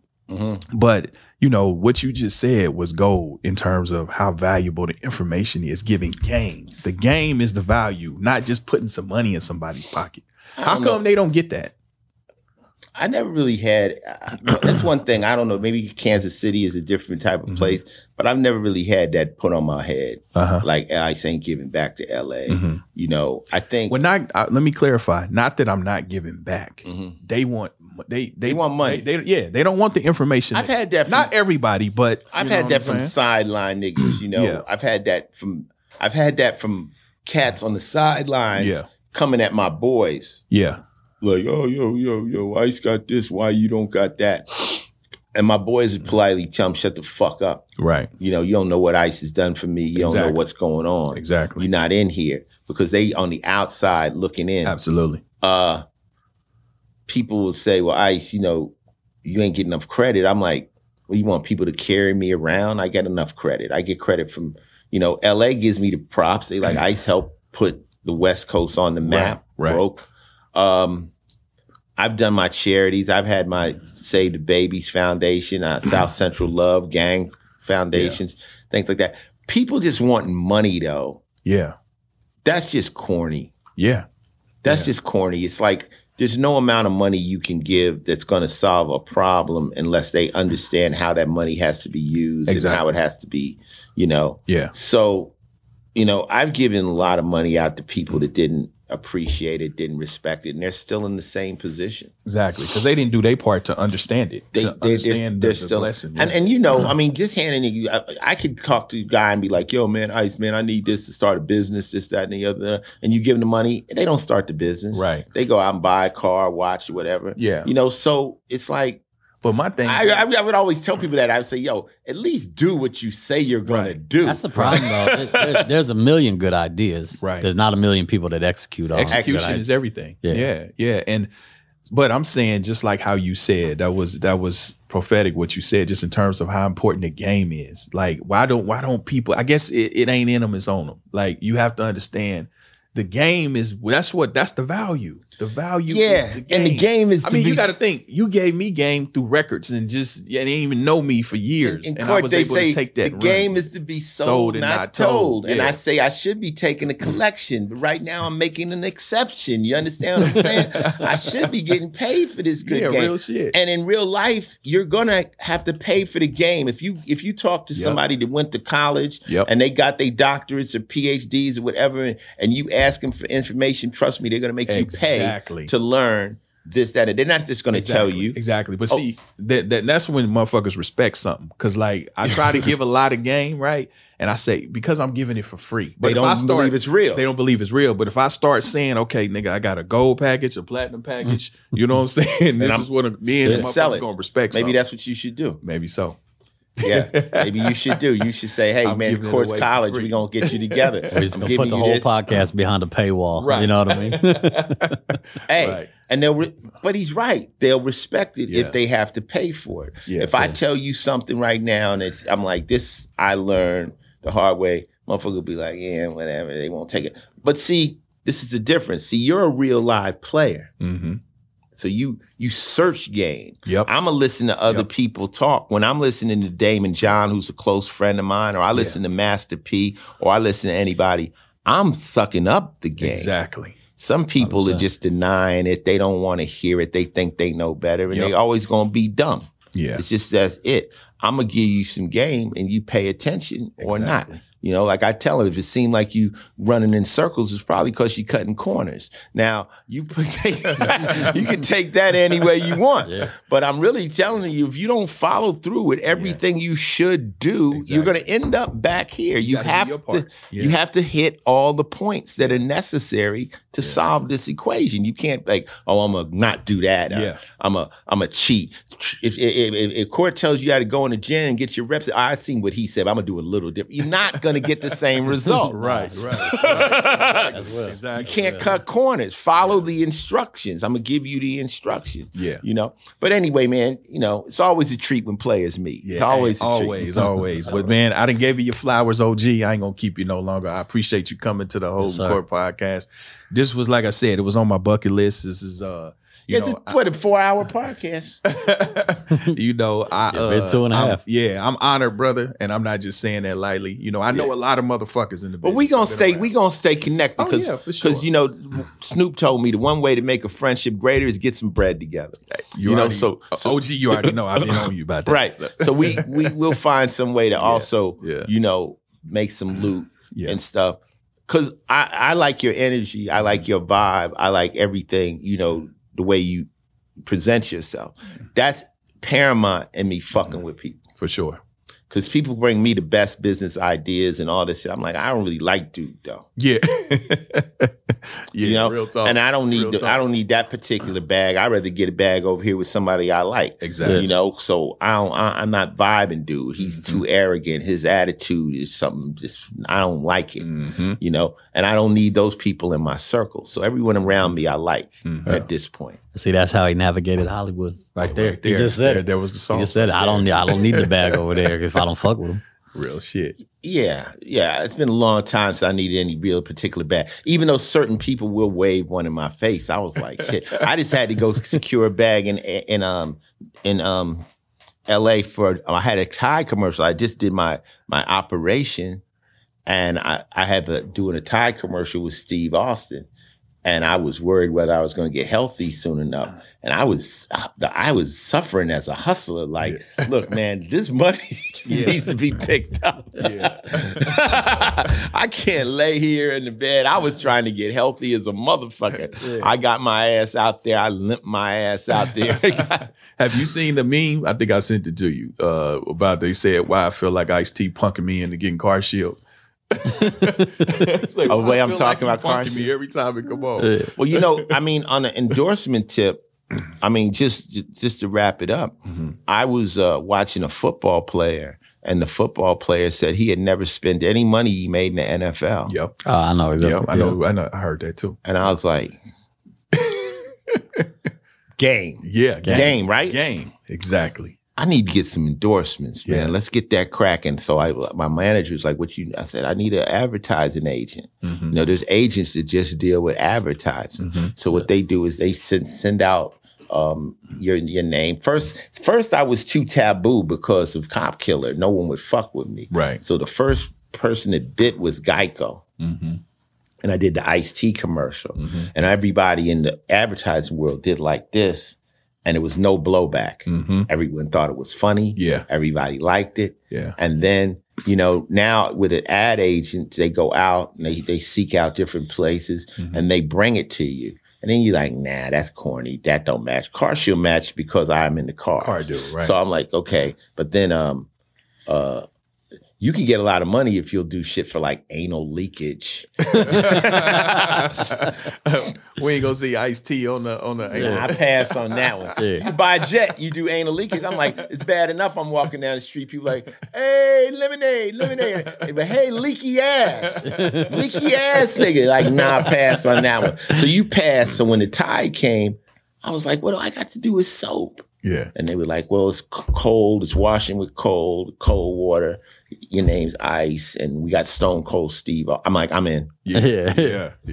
I'm in. Yeah, I'm a cold motherfucker. Y'all a good match. I like that. Yeah. So with the ad things, you got to pick and choose. You know, no matter what you pick, somebody go, oh, I don't like Car Shield. That's irrelevant. Yeah. It's more like you trying to find things that fit. And the fact that like me and Snoop are now part of Americana to where you see Snoop with Martha Stewart out selling Bic lighters. Yeah, that's crazy.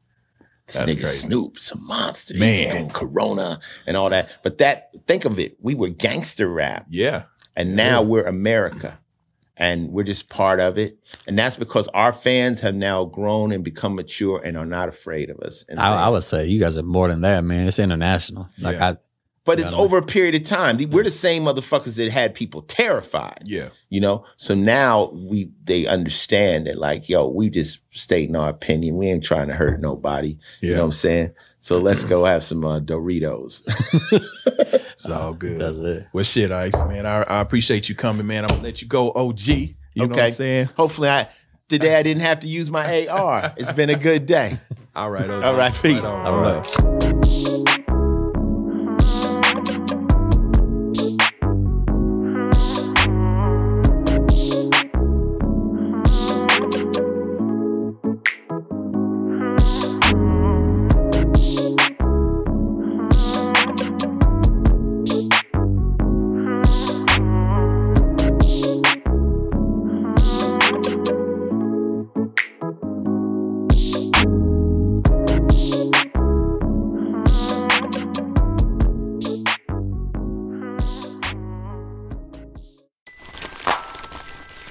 Everybody loves McDonald's fries. So yes, you accused your mom of stealing some of your fries on the way home. But the bag did feel a little light. Ba-da-ba-ba-ba.